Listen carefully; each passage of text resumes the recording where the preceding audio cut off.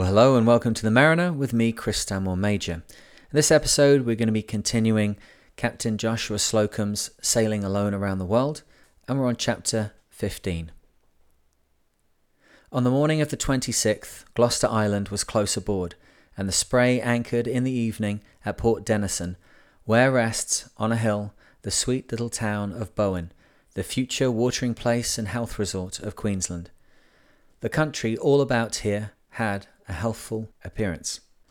The harbour was easy of approach, spacious and safe, and afforded excellent holding ground. It was quiet in Bowen when the Spray arrived, and the good people, with an hour to throw away on the second evening of her arrival, came down to the School of Arts to talk about the voyage, it being the latest event. It was duly advertised in the two little papers, Boomerang and Nully Nully. In the one the day before the affair came off, and in the other the day after, which was all the same to the editor, and for that matter, it was the same to me. Besides this, circulars were distributed with a flourish, and the best bellman in Australia was employed. But I could have keel-hauled the wretch, bell and all, when it came to the door of the little hotel where my prospective audience and I were dining, and with his chattering bell and fiendish yell made noises that would awake the dead, all over the voyage of the Spray from Boston to Bowen, the two hubs and the cartwheels of creation, as the Boomerang afterwards said. Mr. Miles, magistrate, harbour master, land commissioner, gold warden, etc., was a chairman, and introduced me, for what reason I will never know, except to embarrass me with a sense of vain ostentation and embitter my life, for heaven knows I had met every person in town the first hour ashore. I knew them all by name now, and they all knew me. However, Mr. Miles was a good talker. Indeed, I tried to induce him to go on and tell the story while I showed the pictures, but this he refused to do. I may explain that it was a talk illustrated by a stereopticon. The views were good, but the lantern, a 30-shilling affair, was wretched and had only an oil lamp in it.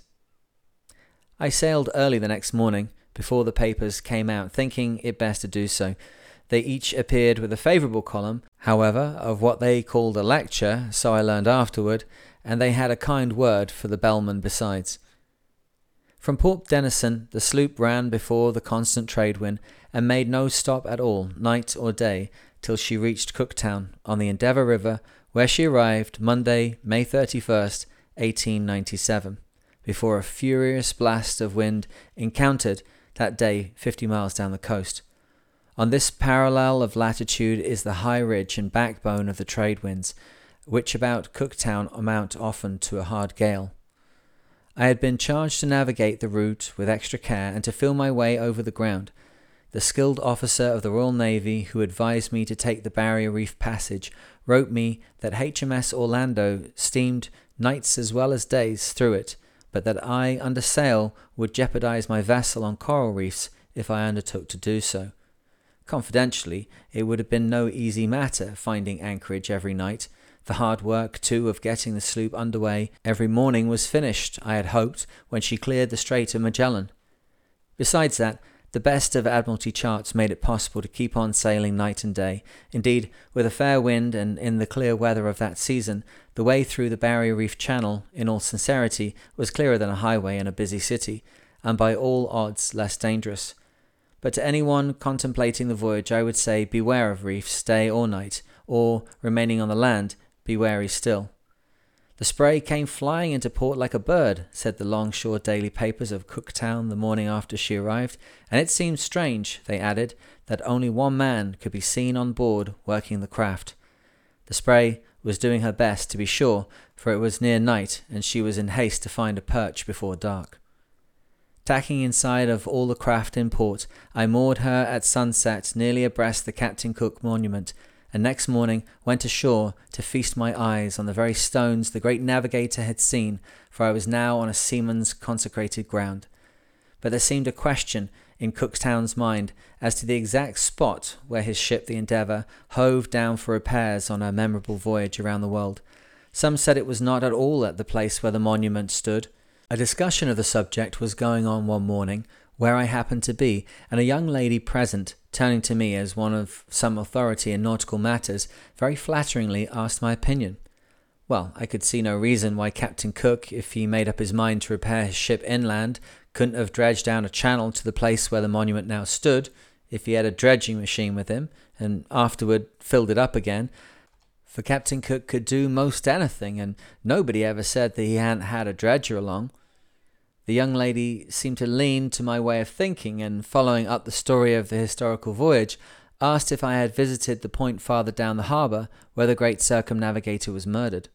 This took my breath, but a bright schoolboy coming along relieved my embarrassment, for, like all boys, seeing that information was wanted, he volunteered to supply it. Said he, "Captain Cook wasn't murdered here at all, madam. He was killed in Africa. A lion ate him." Here I was reminded of distressful days gone by. I think it was in 1866 that the old steamship Souchez from Batavia for Sydney put in at Cooktown for scurvy grass, and, as I always thought, incidentally to land mails. On her last sick list was my fevered self, and so I didn't see the place till I came back on the Spray 31 years later. And now I saw coming into port the physical wrecks of miners from New Guinea, destitute and dying. Many had died on the way and had been buried at sea.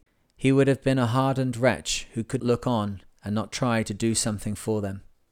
The sympathy of all went out to these sufferers, but the little town was already straitened from a long run on its own benevolence.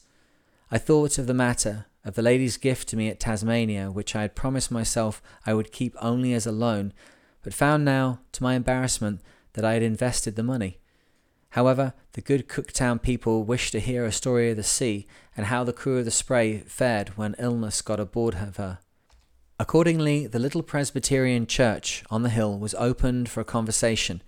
Everybody talked, and they made a roaring success of it. Judge Chester, the magistrate, was at the head of the gam, and so it was bound to succeed. It was he who had annexed the island of New Guinea to Great Britain. "While I was about it," said he, "I annexed the blooming lot of it." There was a ring in the statement pleasant to the ear of an old voyager. However, the Germans made such a row over the judge's mainsail haul that they got a share of the venture. Well, I was indebted to the miners of Cooktown for the great privilege of adding a mite to a worthy cause, and to Judge Chester all the town was indebted for a general good time. The matter standing so, I sailed on June 6th, 1897, heading away for the north as before. Arrived at a very inviting anchorage about sundown, the 7th. I came to, for the night, abreast the Claremont lightship.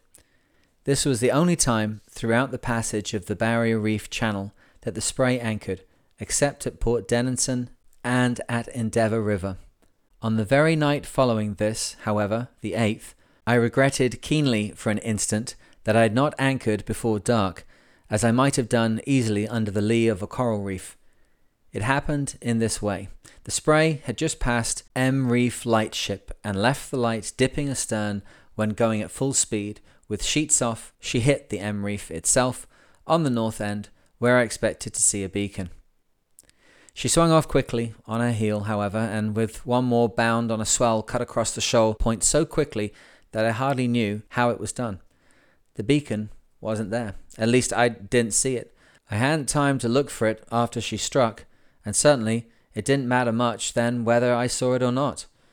But this gave her a fine departure for Cape Grenville the next point ahead. I saw the ugly boulders under the sloop's keel as she flashed over them, and I made a mental note of it, that the letter M, for which the roof was named, was the 13th one in our alphabet, and that 13, as noted years before, was still my lucky number. The natives of Cape Grenville are notoriously bad, and I was advised to give them the go-by. Accordingly, from M Reef, I steered outside of the adjacent islands to be on the safe side. Skipping along now, the Spray passed Home Island off the pitch of the Cape soon after midnight and squared away on a westerly course. A short time later, she fell in with a steamer bound south, groping her way in the dark and making the night dismal with her own black smoke. From Home Island, I made for Sunday Island, and bringing that abeam, shortened sail, not wishing to make Bird Island farther along before daylight, the wind being still fresh and the islands being low, with dangers about them. Wednesday, June 9th, 1897, at daylight, Bird Island was dead ahead, distant 2.5 miles, which I considered near enough. A strong current was pressing the sloop forward. I did not shorten sail too soon in the night. The first and only Australian canoe seen on the voyage was encountered here, standing from the mainland with a rag of sail set, bound for this island. A long, slim fish that leaped on board in the night was found on deck this morning. I had it for breakfast. The spry chap was no larger around than a herring, which it resembled in every aspect, except that it was 3 times as long. But that was so much the better, for I am rather fond of fresh herring, anyway. A great number of fisher birds were about this day, which was one of the pleasantest on God's earth.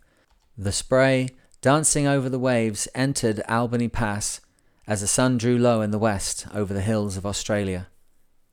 At 7:30 p.m, the spray, now through the pass, came to anchor in a cove in the mainland, near a pearl fisherman called the Tarawa, which was at anchor, her captain, from the deck of this vessel, directing me to a berth. This done, he at once came on board to clasp hands. The Tarawa was a Californian, and Captain Jones, her master, was an American. On the following morning, Captain Jones brought on board 2 pairs of exquisite pearl shells, the most perfect ones I ever saw. They were probably the best he had, for Jones was the heart yarn of a sailor. He assured me that if I would remain a few hours longer, some friends from Somerset nearby would pay us all a visit, and one of the crew, sorting shells on deck, guessed they would. The mate guessed so too. The friends came as even the second mate and cook had guessed they would. They were Mr. Jardine, stockman, famous throughout the land, and his family. Mrs. Jardine was the niece of King Malietoa, the cousin to the beautiful Famu Sami, to make the sea burn, who visited the spray at Apia. Mr. Jardine was himself a fine specimen of a Scotsman. With his little family about him, he was content to live in this remote place, accumulating the comforts of life. The fact of the Tarawa having been built in America accounted for the crew, Boy Jim and all, being such good guessers. Strangely enough, though, Captain Jones himself, the only American aboard, was never heard to guess at all. After a pleasant chat and a goodbye to the people of the Tarawa and to Mr. and Mrs. Jardine, I again weighed anchor and stood across for Thursday Island, now in plain view, mid-channel in Torres Strait, where I arrived shortly after noon. Here the spray remained until June 24th. Being the only American representative in port, this tarry was imperative, for on the 22nd was the Queen's Diamond Jubilee. The 2 days over were, as sailors say, for coming up. Meanwhile, I spent pleasant days about the island. Mr. Douglas, resident magistrate, invited me on a cruise in his steamer one day among the islands in the Torres Strait. This being a scientific expedition in charge of Professor Mason Bailey, botanist, we rambled over Friday and Saturday Islands, where I got a glimpse of botany. Miss Bailey, the professor's daughter, accompanied the expedition and told me of many indigenous plants with long names. The 22nd day was the great day on Thursday Island, for then we had not only the Jubilee, but a Jubilee with a grand corroboree in it.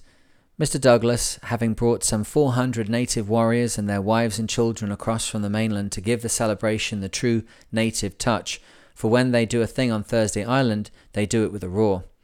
The corroboree was, at any rate, a howling success. It took place at night, and the performers, painted in fantastic colours, danced or leaped about before a blazing fire.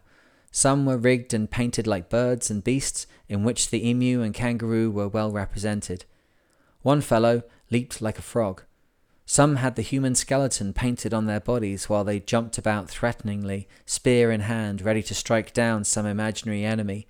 The kangaroo hopped and danced with natural ease and grace, making a fine figure. All kept time to music, vocal and instrumental, the instruments, save the mark, being bits of wood, which they beat one against the other, and saucer-like bones, held in the palm of the hands, which they knocked together, making a dull sound. It was a show at once amusing, spectacular, and hideous. I observed that on the day of the Jubilee, no foreign flag was waving in the public grounds except the Stars and Stripes, which, along with the Union Jack, guarded the gateway and floated in many places, from the tiniest to the standard size. Speaking to Mr. Douglas, I ventured a remark on this compliment to my country. "Oh," said he, "this is a family affair, and we do not consider the Stars and Stripes a foreign flag." The Spray, of course, flew her best bunting and hoisted the Jack as well as her own noble flag as high as she could. On June 24th, the Spray, well fitted in every way, sailed for the long voyage ahead, down the Indian Ocean. Mr. Douglas gave her flag as she was leaving his island. The Spray had now passed nearly all the dangers of the Coral Sea and Torres Strait, which, indeed, were not a few, and all ahead from this point was plain sailing and a straight course.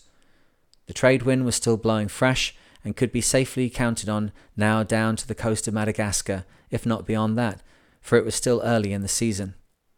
I had no wish to arrive off the Cape of Good Hope before midsummer, and it was now early winter. I had been off that cape once in July, which was, of course, midwinter there. The stout ship I then commanded encountered only fierce hurricanes, and she bore them ill. I wished for no winter gales now. It was not that I feared them more, being in the Spray instead of a large ship, but that I would prefer the fine weather in any case. It is true that one may encounter heavy gales off the Cape of Good Hope at any season of the year, but in the summer they are less frequent and do not continue so long. And so, with time enough before me to admit of a run ashore on the islands en route, I shaped the new course now for Keeling Cocos, Atoll Islands, distant 2,700 miles. Taking a departure from Booby Island, which the sloop passed early in the day, I decided to sight Timor on the way, an island of high mountains. Booby Island I had seen before, but only once, however, and that was when in the steamship Souchez, on which I was hove down in a fever. When she steamed along this way, I was well enough to crawl on deck to look at Booby Island.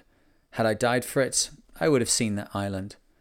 In those days, passing ships landed stores in a cave on the island for shipwrecked and distressed wayfarers. Captain Airy of the Souchez, a good man, sent a boat to the cave with his contribution to the general store. The stores were landed in safety, and the boat, returning, brought back from the improvised post office there a dozen or more letters, most of them left by whalemen, with the request that the first homeward-bound ship would carry them along and see to their mailing, which had been the custom of this strange postal service for many years. Some of the letters brought back by our boats were directed to New Bedford and some to Fairhaven, Massachusetts. There is a light today on Booby Island and regular packet communication with the rest of the world, and the beautiful uncertainty of the fate of letters left there is a thing of the past. I made no call at the little island, but standing close in, exchanged signals with the keeper of the light. Sailing on, the sloop was at once in the Arafura Sea, where for days she sailed in water milky white and green and purple.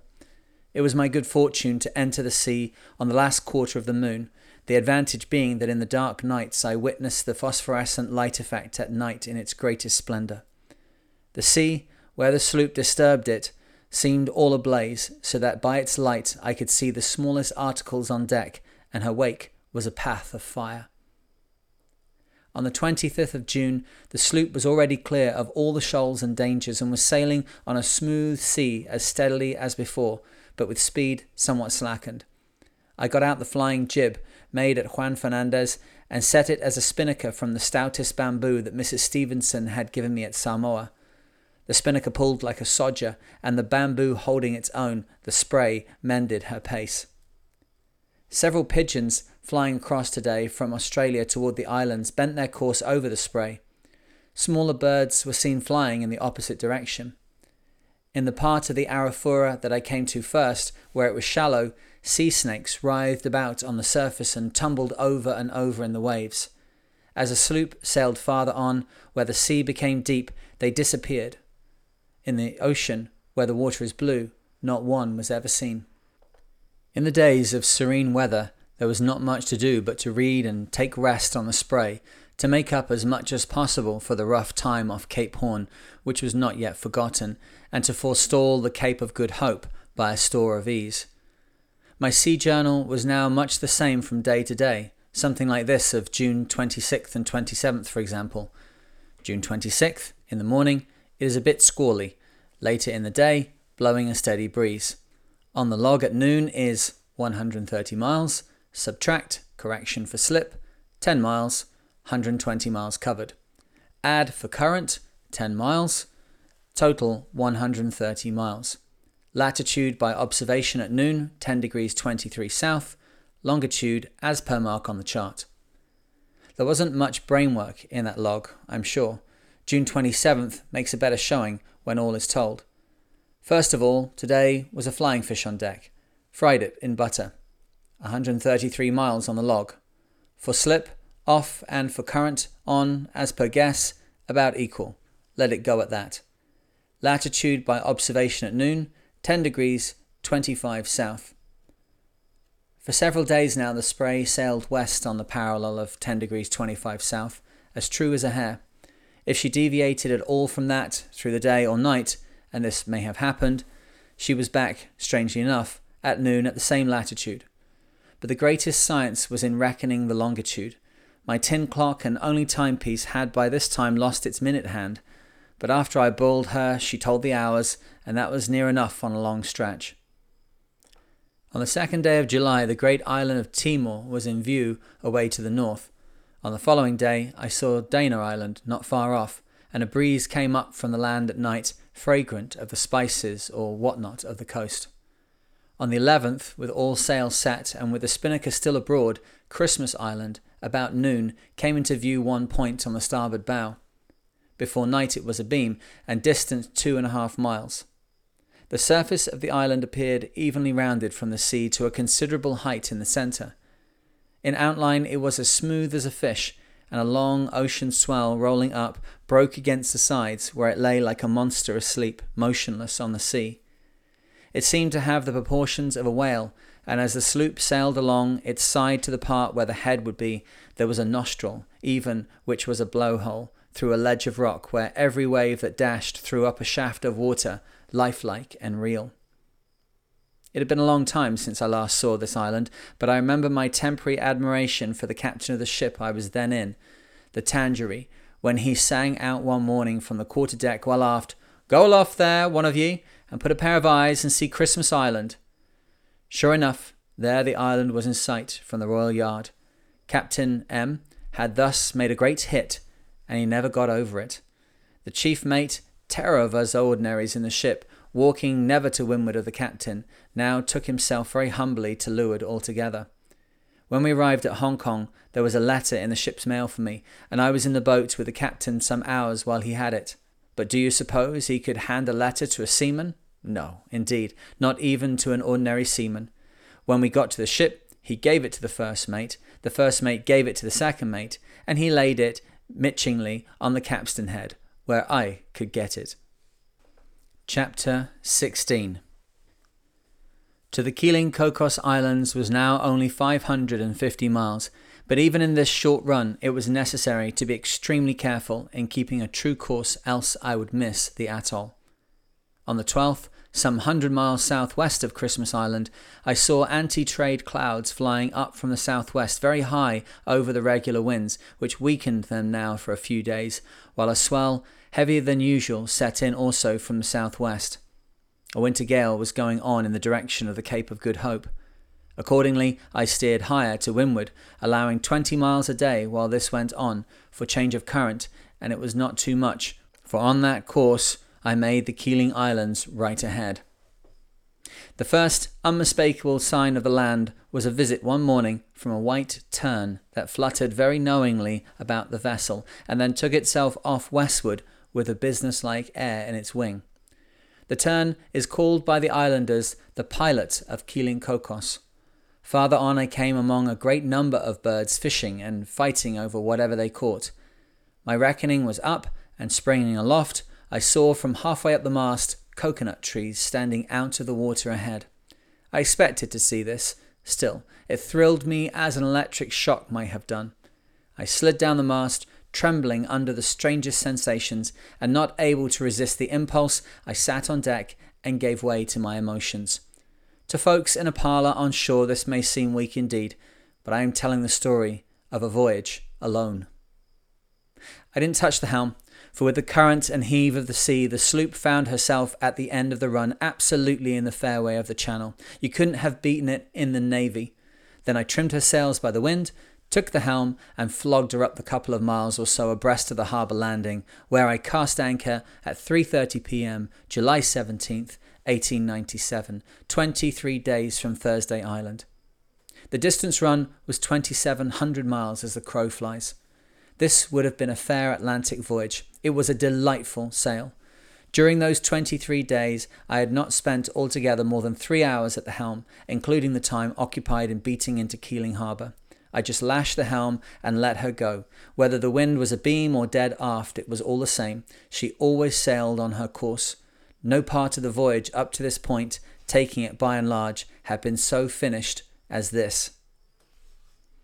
The Keeling Cocos Islands, according to Admiral Fitzroy, Royal Navy, lie between the latitudes of 11 degrees 50 minutes and 12 degrees 12 minutes south, and the longitudes of 96 degrees 51 minutes and 96 degrees 58 minutes east.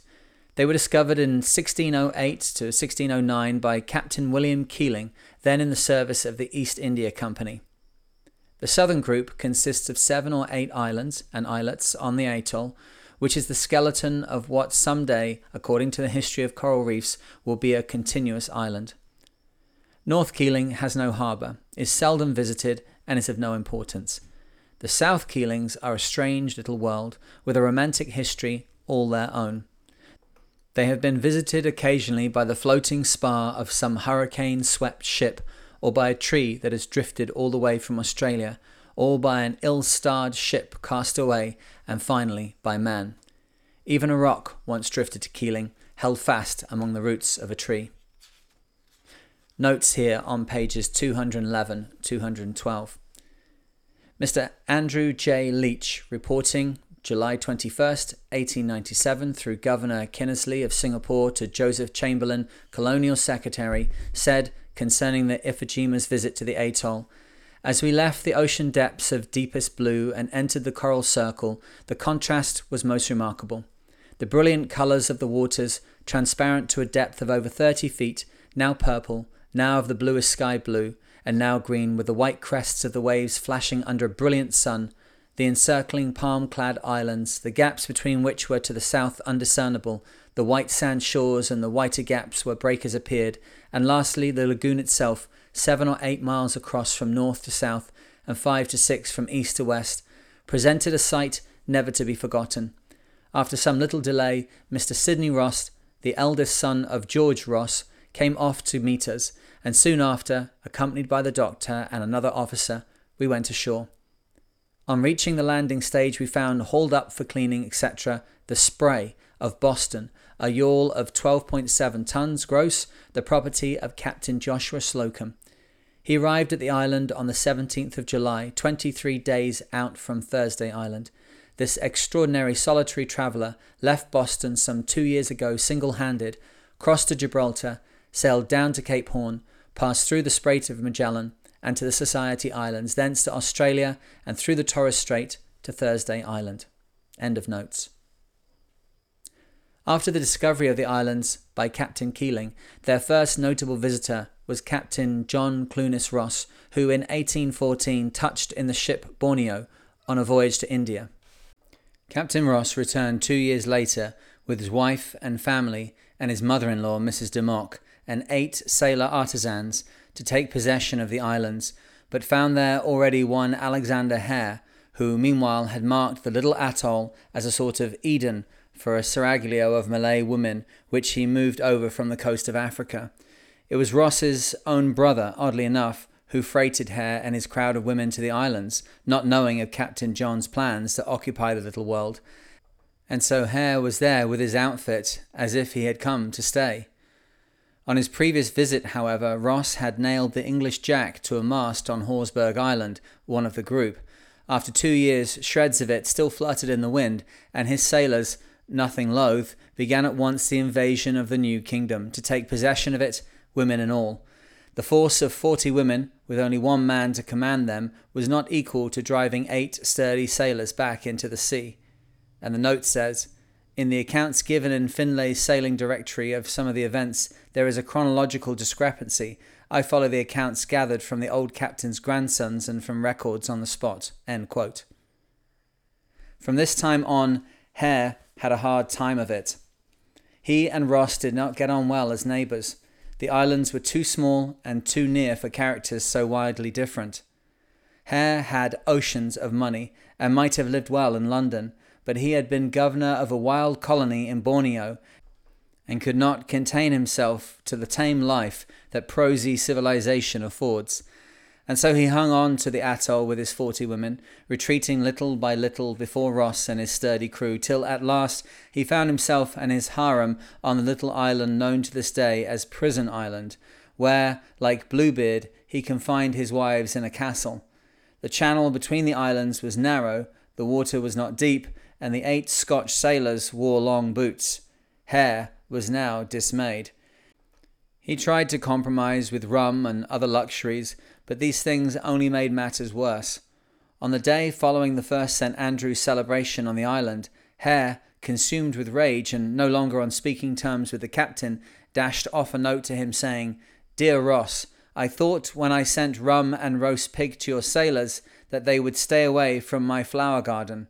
In reply to which the captain, burning with indignation, shouted from the centre of the island where he stood, "Ahoy there on Prison Island! You, Hare, don't you know that rum and roast pig are not a sailor's heaven?" Hare said afterward that one might have heard the captain's roar across to Java. The lawless establishment was soon broken up by the women deserting Prison Island and putting themselves under Ross's protection. Hare then went to Batavia, where he met his death. My first impression upon landing was that the crime of infanticide had not reached the islands of Keeling Cocos. "The children have all come to welcome you," explained Mr. Ross as they mustered at the jetty by hundreds of all ages and sizes. The people of this country were all rather shy, but, young or old, they never passed one or saw one passing their door without a salutation. In their musical voices they would say, "Are you walking? Jalan Jalan? Will you come along?" one would answer.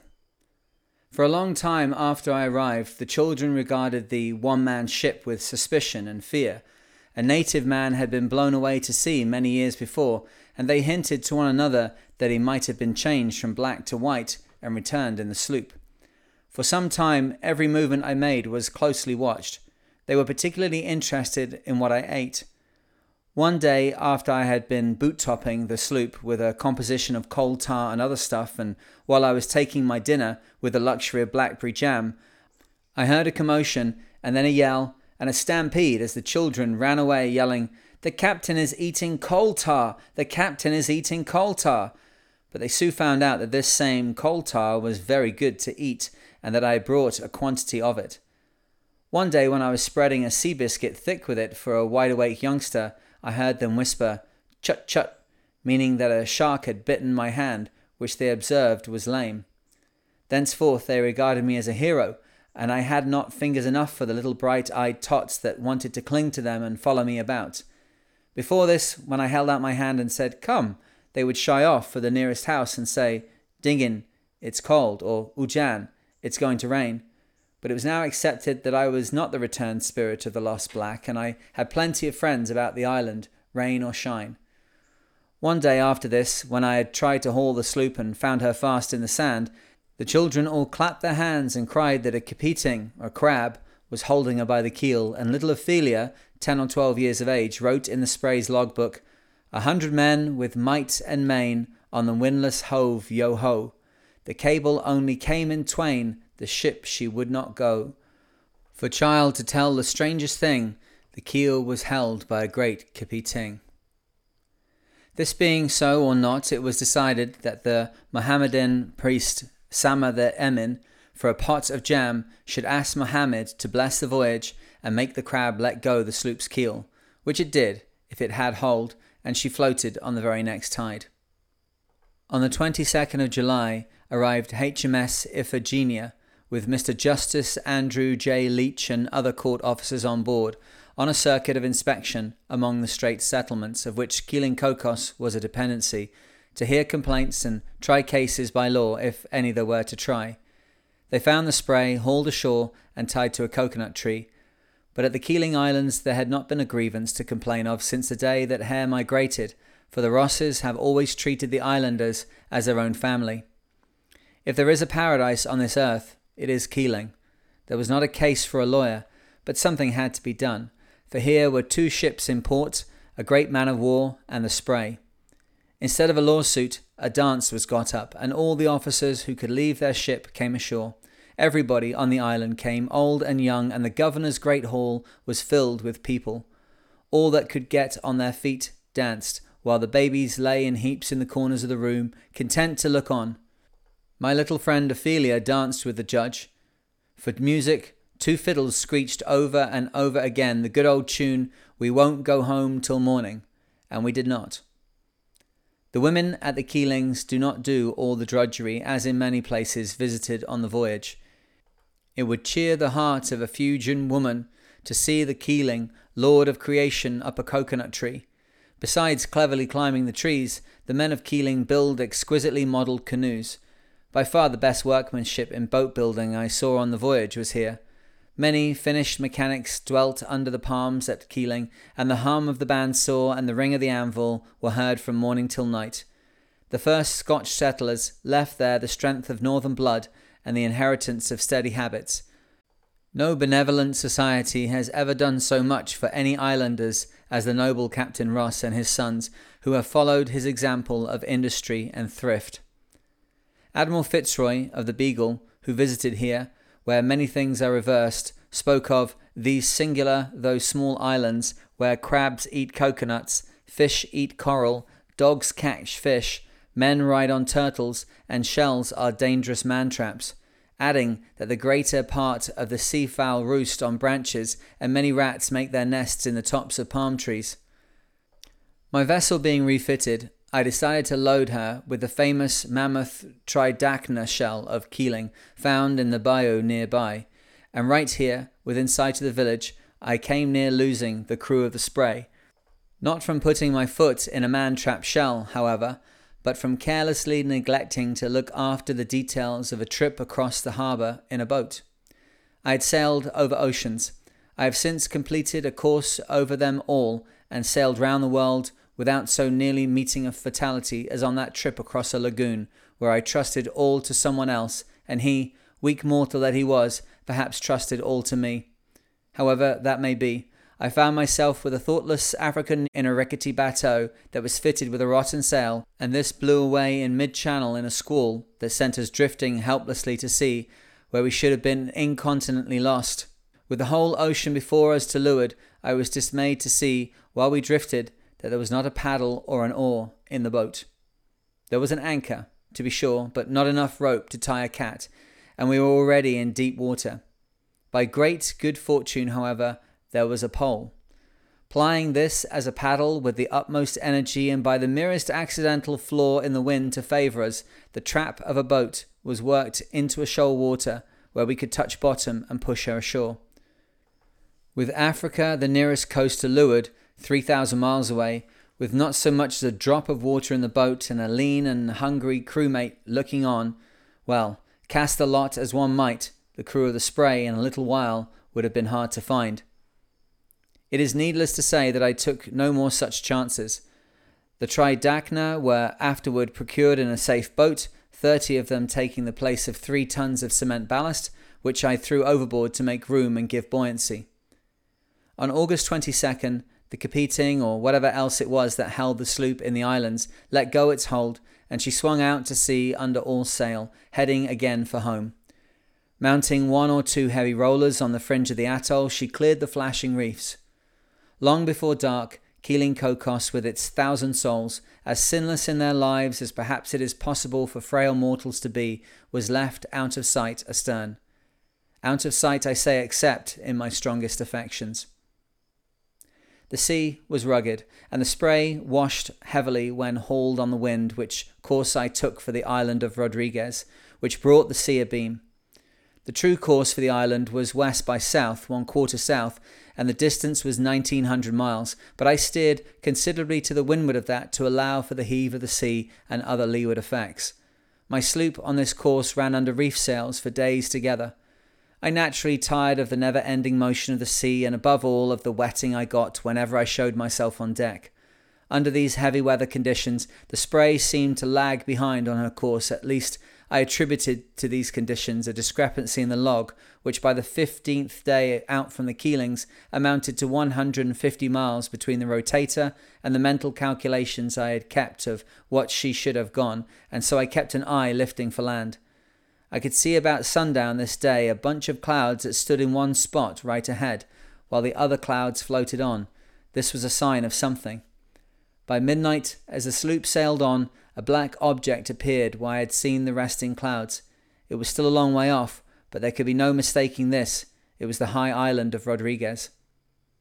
I hauled in the patent log, which I was now towing more from habit than from necessity, for I had learned the Spray and her ways long before this. If one thing was clearer than another in her voyage, it was that she could be trusted to come out right and in safety, though at the same time I always stood ready to give her the benefit of even the least doubt. The officers who are overshore and know it all like a book are the ones I have observed who wreck the most ships and lose the most lives. The cause of the discrepancy in the log was one often met with, namely coming in contact with some large fish. 2 out of the 4 blades of the rotator were crushed or bent, the work probably of a shark. Being sure of the sloop's position, I lay down to rest and to think, and I felt better for it. By daylight the island was abeam, about 3 miles away. It wore a hard, weather-beaten appearance there, all alone, far out in the Indian Ocean, like land adrift. The windward side was uninviting, but there was a good port to leeward, and I hauled in now close on the wind for that. A pilot came out to take me into the inner harbour, which was reached through a narrow channel among coral reefs. It was a curious thing that at all the islands some reality was insisted on as unreal, while improbabilities were clothed as hard facts. And so it happened here that the good abbé a few days before had been telling his people about the coming of Antichrist, and when they saw the Spray sail into the harbour, all feather white before a gale of wind, and running all standing upon the beach, with only one man aboard, they cried, "May the Lord help us, it is he, and he has come in a boat," which I say would have been the most improbable way of his coming. Nevertheless, the news went flying through the place. The governor of the island, Mr. Roberts, came down immediately to see what it was all about, for the little town was in great commotion. One elderly woman, when she heard of my advent, made for her house and locked herself in. When she heard that I was actually coming up the street, she barricaded her doors and did not come out while I was on the island, a period of 8 days. Governor Roberts and his family did not share the fears of their people, but came on board at the jetty where the sloop was berthed, and their example induced others to come also. The governor's young boys took charge of the Spray's dinghy at once, and my visit cost His Excellency, besides great hospitality to me, the building of a boat for them like the one belonging to the Spray. My first day in this land of promise was to me like a fairy tale. For many days I had studied the charts and counted the time of my arrival at this spot, as one might his entrance to the islands of the blessed, looking upon it as the terminus of the last long run, made irksome by the want of many things, with which, from this time on, I could keep well supplied. And behold, here was the sloop, arrived and made securely fast to appear in Rodriguez. On the first evening ashore, in the land of napkins and cut glass, I saw before me still the ghosts of hempen towels and of mugs with handles knocked off. Instead of tossing on the sea, however, as I might have been, here was I in a bright hall, surrounded by sparkling wit, and dining with the governor of the island. "Aladdin," I cried, "where is your lamp?" "My fisherman's lantern, which I got at Gloucester, has shown me better things than your smoky old burner ever revealed." The second day in port was spent in receiving visitors. Mrs. Roberts and her children came first to shake hands, they said, with the Spray. No one was now afraid to come on board except the poor old woman, who still maintained that the Spray had Antichrist in the hold, if, indeed, he had not already gone ashore. The governor entertained that evening and kindly invited the destroyer of the world to speak for himself. This he did, elaborating most effusively on the dangers of the sea, which, after the manner of many of our frailest mortals, he would have had smooth had he made it. Also, by contrivances of light and darkness, he exhibited on the wall pictures of the places and countries visited on the voyage, nothing like the countries, however, that he would have made, and of the people seen, savage and other, frequently groaning, "Wicked world, wicked world," When this was finished, His Excellency the Governor, speaking words of thankfulness, distributed pieces of gold. On the following day, I accompanied His Excellency and the family on a visit to San Gabriel, which was up the country among the hills. The good Abbé of San Gabriel entertained us all royally at the convent, and we remained his guests until the following day. As I was leaving his place, the Abbé said, "Captain, I embrace you, and of whatever religion you may be, my wish is that you succeed in making your voyage, and that our Saviour the Christ be always with you." To this good man's words I could only say, "My dear Abbé, had all religionists been so liberal, there would have been less bloodshed in the world." At Rodriguez, one may now find every convenience for filling pure and wholesome water in any quantity, Governor Roberts having built a reservoir in the hills above the village and laid pipes to the jetty, where, at the time of my visit, there were 5.5 feet at high tide. In former years, well water was used and more or less sickness occurred from it. Beef may be had in any quantity on the island and at a moderate price. Sweet potatoes were plentiful and cheap. The large sack of them that I had brought there for about 4 shillings kept unusually well. I simply stored them in the sloop's dry hold. Of fruits, pomegranates were most plentiful. For 2 shillings I obtained a large sack of them, as many as a donkey could pack from the orchard, which, by the way, was planted by nature herself. That's the end of chapter 16. If you want to listen to the rest of the book, go on to the next podcast. If you'd like to hear my thoughts and notes about these 2 chapters, that's coming up next.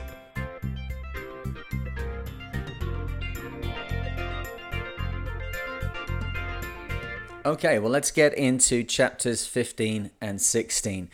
From my point of view, reading these, I found a big difference in the style. I'm not sure if that came through in the reading, but certainly when I was trying to create this into a spoken word, I was trying to make it something which all connects together and is spoken out loud and I hope in some way is entertaining.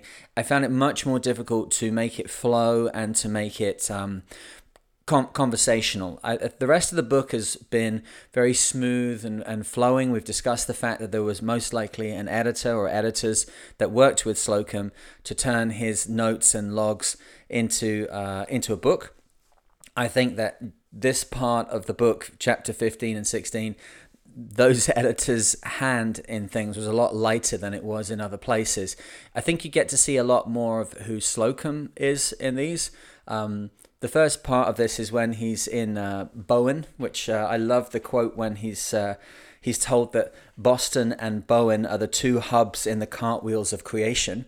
I've driven through Bowen. I don't remember it being... I remember some carts. I don't remember it being one of the hubs of creation. But people there are... he's going to have a lecture, and we see his comments about that, the fact that he's going to do this stereopticon presentation of what he's doing, and they have the bellman go around, and his style is quite acerbic. It's quite kind of it's what you might expect of a Nova Scotian sea captain from the 1850s. He's got a huge amount of experience of talking to people and being on the deck of a ship and being the person in charge, which gives you a very particular way of communicating. You can be the center of wit, you can be the center of sarcasm, you can be the center of humor as a captain of a ship, because everything that comes you've seen before, and it's absolutely necessary to remain calm and to make it seem like everything you're doing is under control. That can lead to very particularly idiosyncratic spoken styles and behavioral styles from different captains, some for the more positive of the crew, some for the more negative. But in these chapters, I think we see some of his sarcasm also when they're talking to him in Cooktown about where exactly did the Endeavour get dragged up and careened and cleaned. They're saying, was it here at the monument? He's like, well, yeah, if Cook had brought a dredger with her, I see no issue. And they never said he didn't bring a dredger, so he could have just answered, no, it would be on the beach and it wouldn't be here because this is inland, and ended the conversation. But he takes this very sarcastic way of dealing with things. We haven't seen so much of that. I think that comes out more in these chapters. And for me, each little parcel of information, each little place is a lot more isolated from the things that are around it in the narrative. So trickier to read, trickier to turn into a spoken commentary. But it reads okay on the page because you're able to just divide things up and you're not really so affected by the way your internal narration sounds. But a little bit more tricky. It's always tricky anyway when you're trying to read something that's 100, what we're looking at now, like 125 years old. It's got a different style to it anyway. But doesn't mean to say I don't appreciate it, just trickier to read. The recollections in the first part of chapter 15 are say very specific and very personal to him. You know, how it went down in that church house 120 years ago when the lantern was a 30-cent affair. We really get to see that Slocum is, as we've talked about in the past, he's kind of like an influencer of his day. He's telling the story from a very personal point of view, and in a way which is still not exactly what other people were doing. I think I mentioned this in one of the previous chapters. We read something like South by Ernest Shackleton, and he kind of breezes over what's going on. He breezes over the details. If you want a really good version of what happened to the Shackleton expedition in the year that war broke out, was it 1914?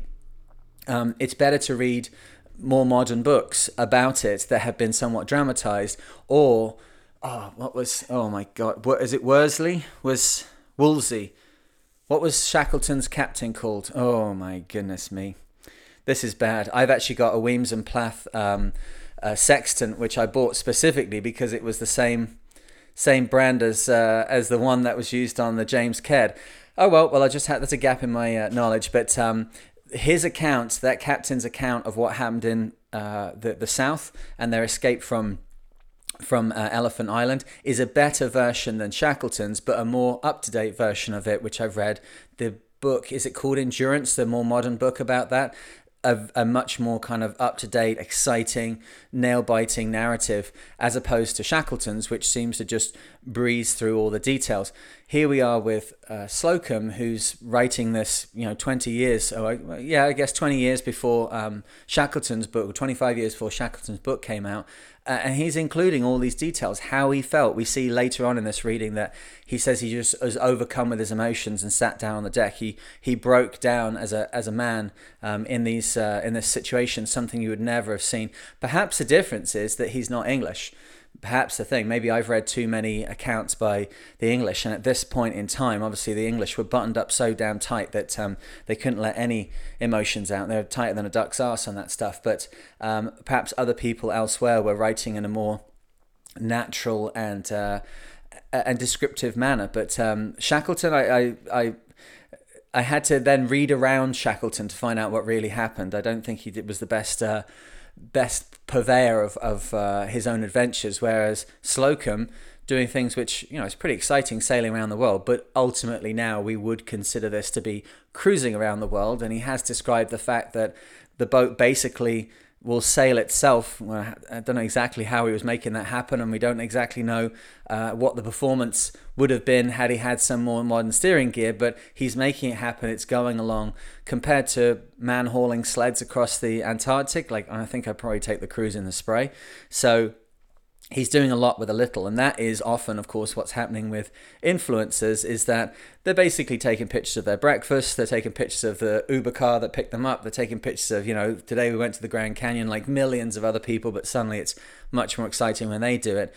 This kind of media propagation of your own story is based on wowing everything up, and as we all know, of course, never believe anything on the internet. Can we believe what Slocum is writing here? I think we can. Some of the details are so small and so particular that we can say this is a perhaps quite faithful rendition of it. When he includes his mistakes, when he includes his emotional failings, and I'm doing air bunnies here, his emotional failings as a person, writing that, before the turn of the 20th century, I think he was being very honest. But let's have a see. So Cooktown, he goes to see where where James Cook brought the Endeavour ashore. Am I getting that right? Endeavour or Endurance? No, Endurance was Shackleton's boat. Endeavour was... Okay, yeah, I can imagine all these boats. It's all swimming around in my head. He then sets off up the coast of Australia. And I've sailed this area of the world, and you have to be cautious. You have to be very cautious because coral obviously can move around. What was once a blocked passage can open up after a big storm. What was an open passage can close after a storm. What was an open passage can close after 10 years as the coral grows up to grows to a height underwater, creating a shoalness in the channel, which then you can't pass it. Things are moving and changing. Plus, of course, the shifting sands which are associated with coral reefs. The coral breaks down, it's bitten down by fish, by parrotfish, by other creatures on the reef, and bitten down into sand in the end. So everything's moving and shifting and twisting and turning. But Slocum's style towards it is pragmatic and I don't want to say blasé. I don't think it's blasé. He knows the area. He knows what's going on. Perhaps it's actually more born on the fact that he knows he can get through. As we discover during these chapters, he's been down that coast before, but was terribly feverish and didn't know much of what was going on. But clearly, he knows enough to know that he's been on a ship that went through that way before, and was then probably thinking, well, the Spray is like a tenth of the size of some of the ships that he's been on, so he can probably get his way through. He's advised not to sail at night, but he sets off and does so anyway, and only has one close call. So his judgment was good. It's an interesting thought, isn't it, to think about sailing through the barrier reef. As we find out in these chapters, the minute hand, not the second hand, the minute hand has fallen off his tin clock. But if he boils it, then it keeps good time, he mentions later on. So you've got a tin clock, he's taking a lot of lunar sights, he's got a sextant, he's taking some sun sights, and he's finding his way through the Barrier Reef Channel. Now that channel runs pretty much north-south, which means that in terms of knowing when you had entered it and knowing when you'd exited it, it'd be quite easy to do midday sights and then get a real feel for where you are in the channel in terms of its north and south latitude. Whether you're too far west, whether you're too far east, that's a longitude calculation. That's a lot more complex. But I imagine there'd be some lights on the shore, perhaps even at this time.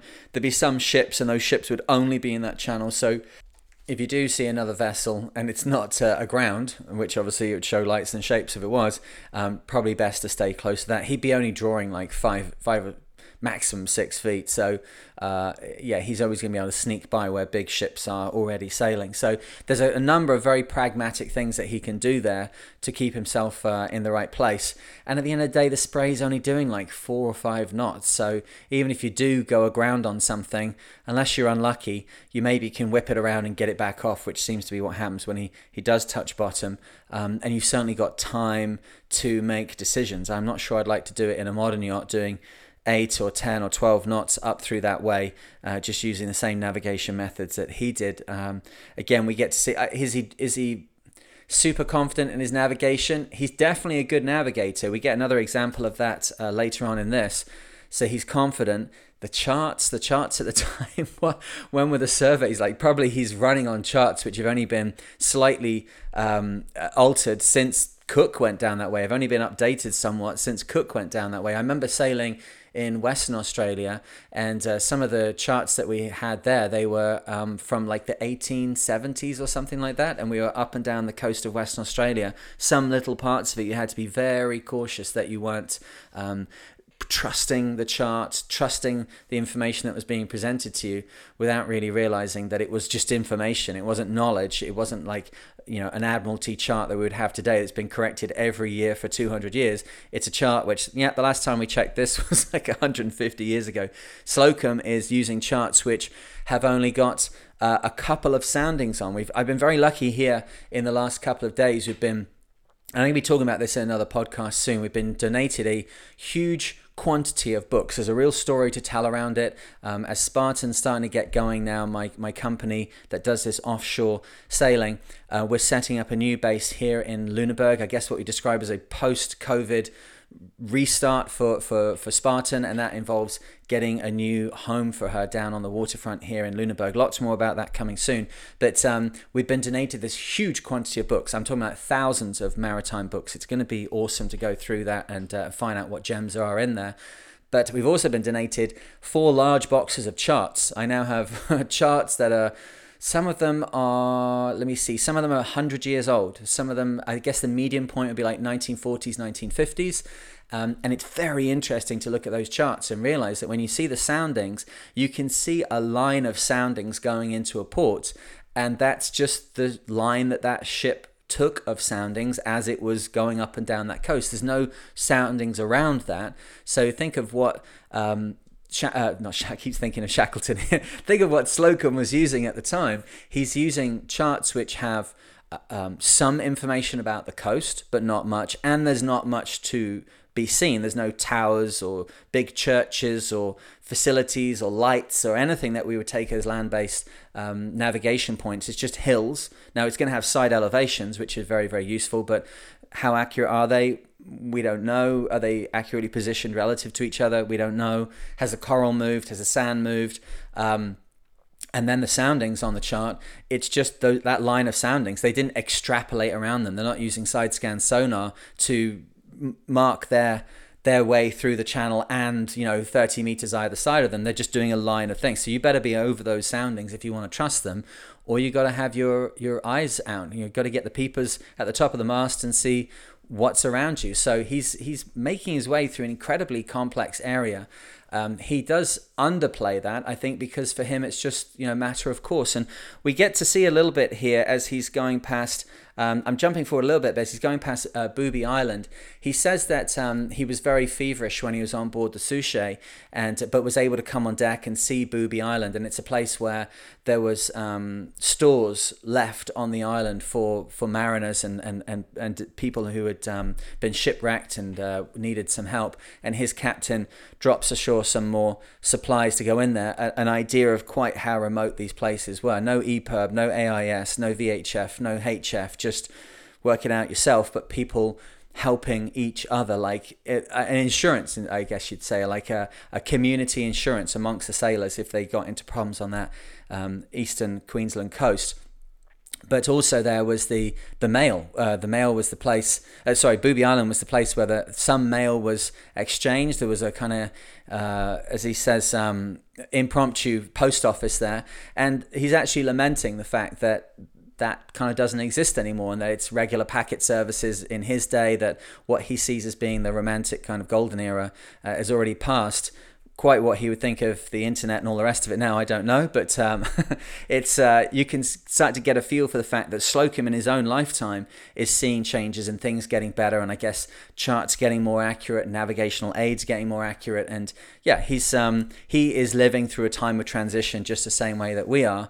It's just what he's transiting from seems almost impossible to us to even sail around. So he's talking about New Guinea quite a lot in this one, and I actually went and did some reading, and then I watched YouTube to get some ideas about New Guinea. He talks about the fact that isn't it so sad that the miners are coming back from New Guinea and they're fever-ridden, and these poor wretches, and so many of them have died. And I wanted to answer the question, what is that? So what I discovered is that there was a gold rush in New Guinea in the early part of the 19th century, and there'd been gold rushes in America and Kalgoorlie and different places. And of course, as soon as it comes to the press, people from all over who read that publication, wherever that story spreads to in the world, they immediately, they head to that place.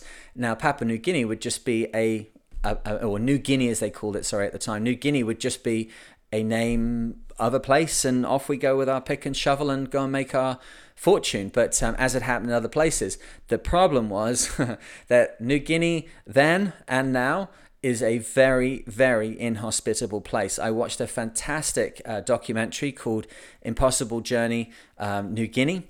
I watched another one, I forget the name now. It's called something like Papua New Guinea Expedition. It's two young English lads, pretty green, going into the jungle, deciding they're going to hike from the north to the south of New Guinea, and very quickly realizing they've bitten off way more than they can chew.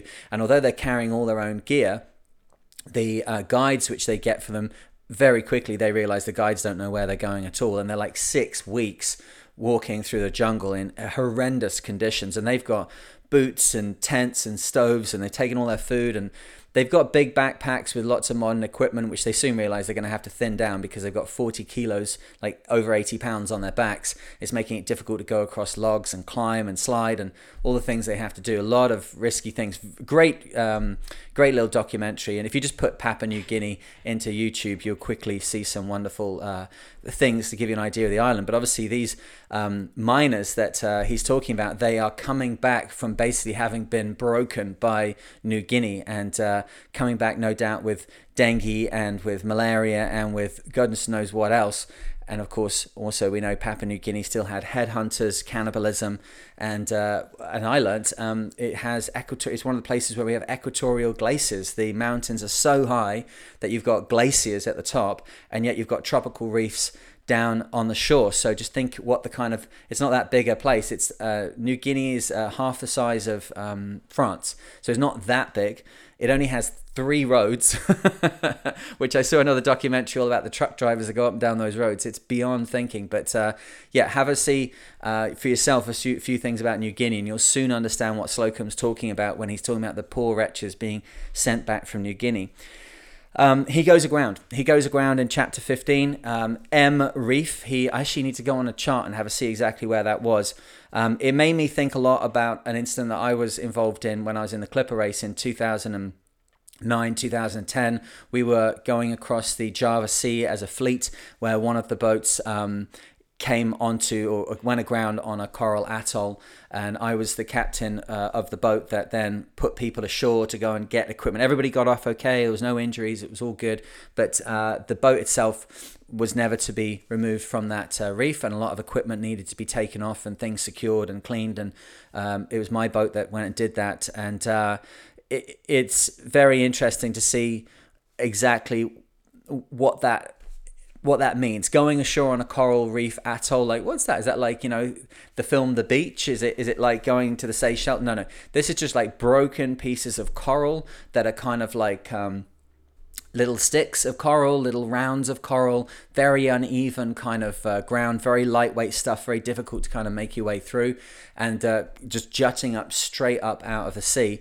And almost impossible for him to avoid it. He says there should have been a light on it, but there was no light. He had a lovely quote, which I think I'm going to keep to myself for when I next go aground on something. He says, I hadn't time to look after she struck. He's looking for the light. I hadn't had time to look after she struck, and certainly it didn't matter then whether I saw it or not. So that's about the best you can see. If you didn't see the light before you hit, it doesn't really matter whether you saw it after you hit, because it doesn't make any difference. You've already hit it. But he was expecting there to be a light. There wasn't one there, but he just touched bottom and then rotated off. It seems like the keel of the spray is slightly shallower at the front and slightly deeper at the back. It's interesting on modern boats, because we have engines and because we want to reverse off things, it's sometimes better to have the deeper part of the keel forwards and the shallower part aft. And then when you go into reverse and start to really wail on that engine to try and get you back off the whatever it is you've gone aground on, that's going to create a lot of bubbles, and the bubbles are going to alter the displacement characteristics of the back of the boat, and then we get squat. The back of the boat will sit lower in the water, and that means that if you have a boat which has a deepest part of its keel aft, then you're going to squat that even harder onto whatever it is that you've gone aground on. If you've got a boat that's got a deeper part forward, then as the boat squats, it kind of evens out the waterline a little bit, and there's still a possibility of getting the boat off. For him though, with the deeper part aft, it means that the bow is free to turn, and so he can back his headsail, and whatever wind's blowing will blow him back off. So if you're not going to be using an engine to get back off a grounded spot, it's good to have your deepest part of the boat aft. If you're going to be using an engine, you don't want to have it in a boat which has got the deeper part aft, because you'll just squat even heavier and even more heavily onto the ground than you were already. So he gets himself off, and I guess that's the other thing. Like I said laughingly there, the next time I go aground, I've been in and around boats enough now to recognize the difference between what I'm doing and what a lot of people are doing with their everyday sailing.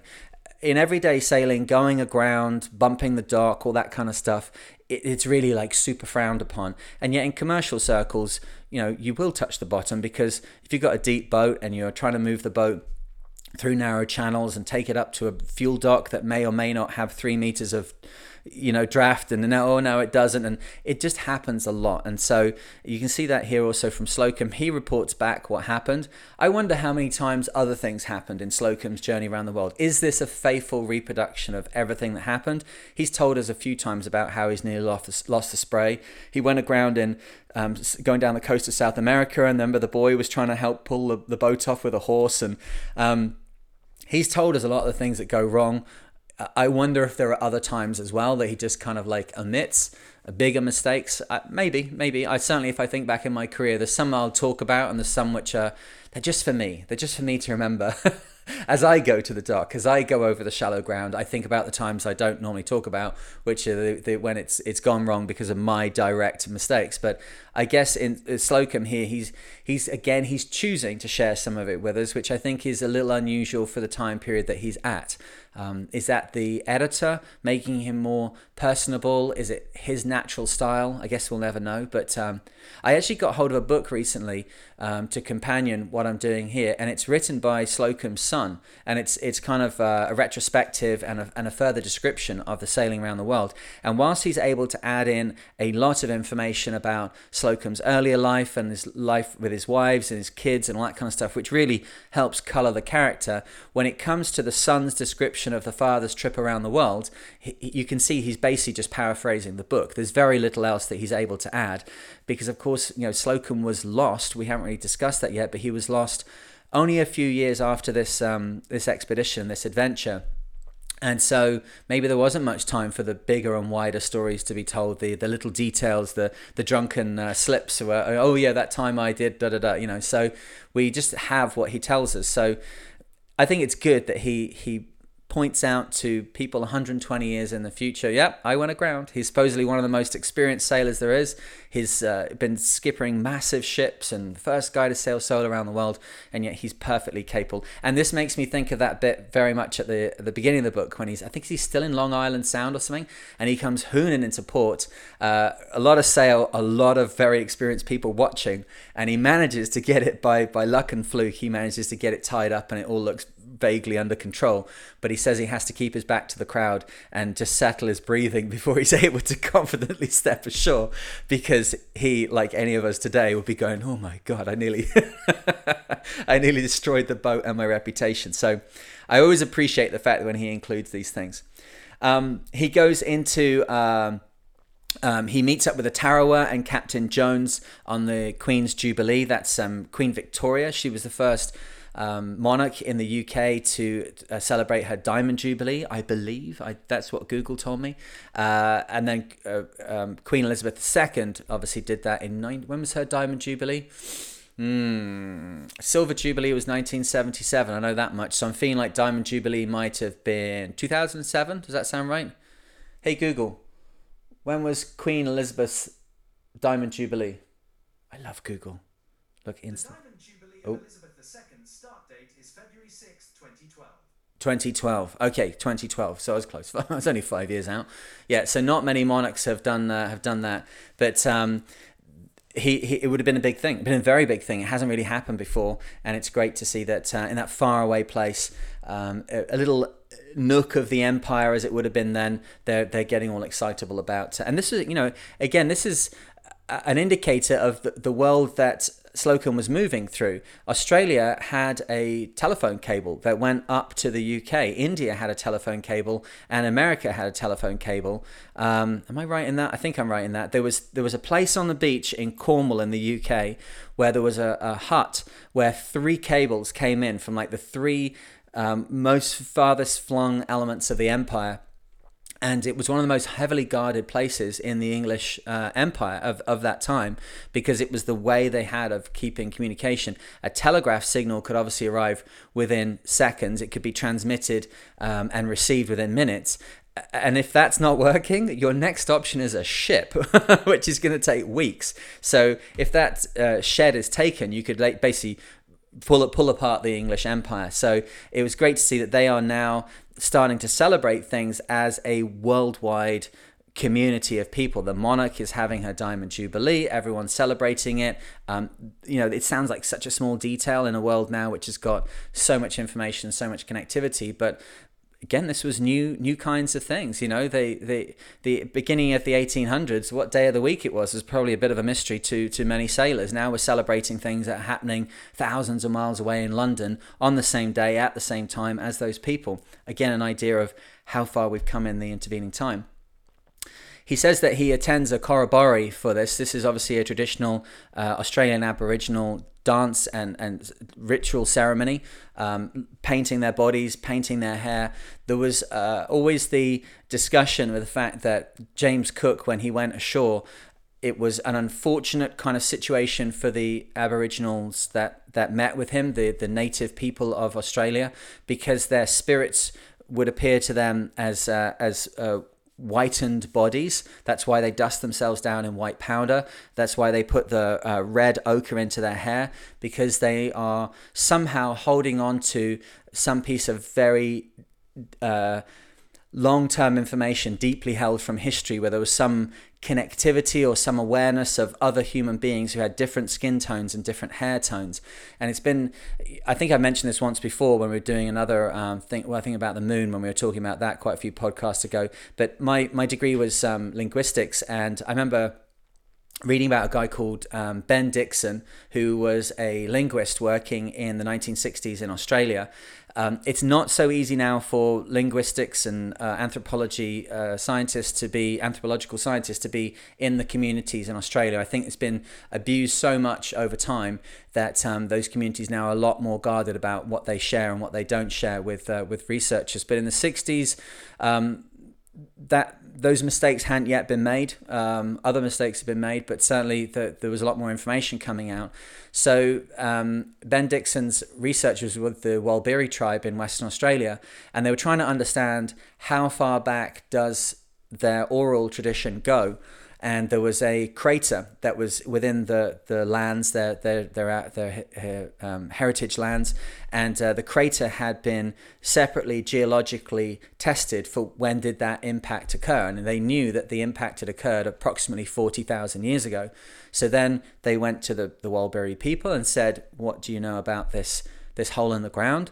And they had a story which was clothed in lots of religious context within their religious system, but basically they knew that of the two gods were fighting, whoever it was, and one of them threw a giant ball of burning fire at the other one, who ducked, and then that rock came to ground in that place. So although it's clothed in this kind of multicolored jacket of religion, underlying it is a fundamental truth, which is that they knew what had happened. Their oral tradition, somebody somewhere at some point had seen this giant burning ball of fire come out of the sky and hit the ground there.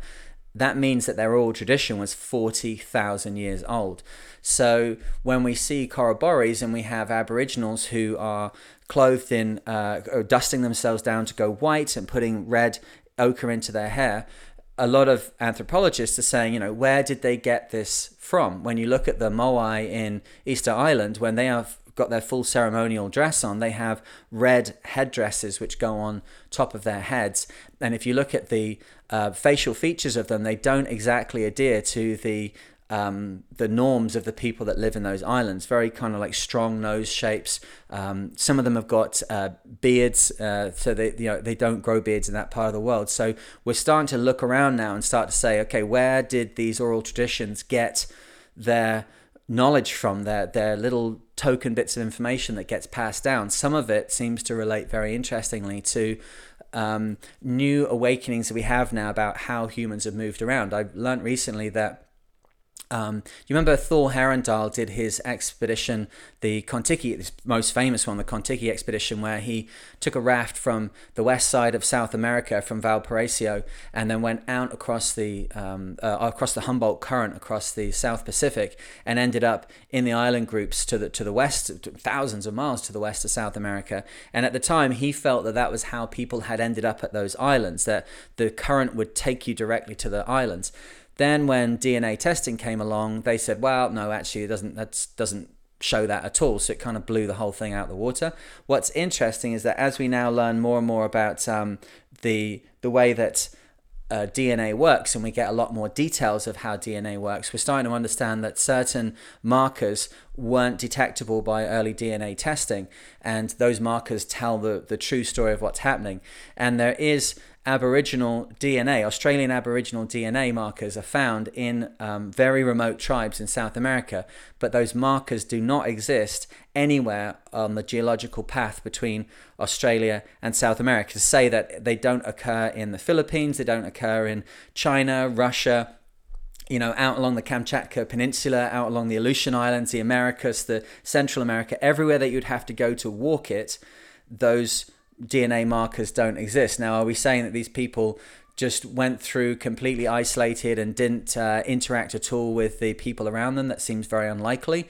But suddenly their DNA markers are in Australia and in South America. So how did that happen? There's a lot of questions now being raised as to maybe we don't exactly understand how people migrated and moved around, which gets me to the point that the Australian Aboriginal ritual dance of dusting down the body with white dust and red in the hair, the question is, could they have been actually representing some previous connection with a Caucasian branch of humans? So when Cook turned up with white skin, and no doubt with Scotch and Irish and sailors from the UK who had got red hair and all the rest of it, the Aboriginal was like, wow, these are our people, they've come back. And well, I don't think that went too well for them. But Cook was, instead of being driven back by people keen to protect their land, because of this nuance in their religious beliefs, he was accepted. And unfortunately, as you know, that long term that did not work out. But the Corroboree is hugely traditional meeting point for the village. I think it's a lot of guys involved in that. I'm not sure what the women's involvement in the Corroboree is. Everything I've seen with those, it's a lot of guys dancing, amazing body paint, amazing hair colors. It must have been a unbelievable sight for the people from London, from Boston, what have you. And interesting that it was kind of mixed in with the celebration of the Diamond Jubilee there. Interesting also that Slocum faithfully reproduces details on the musical instruments that they're using. Again, we get a little idea of how good are his details, and his details seem to be pretty accurate. He's talking about sticks being knocked together and traditional musical instruments in Australia.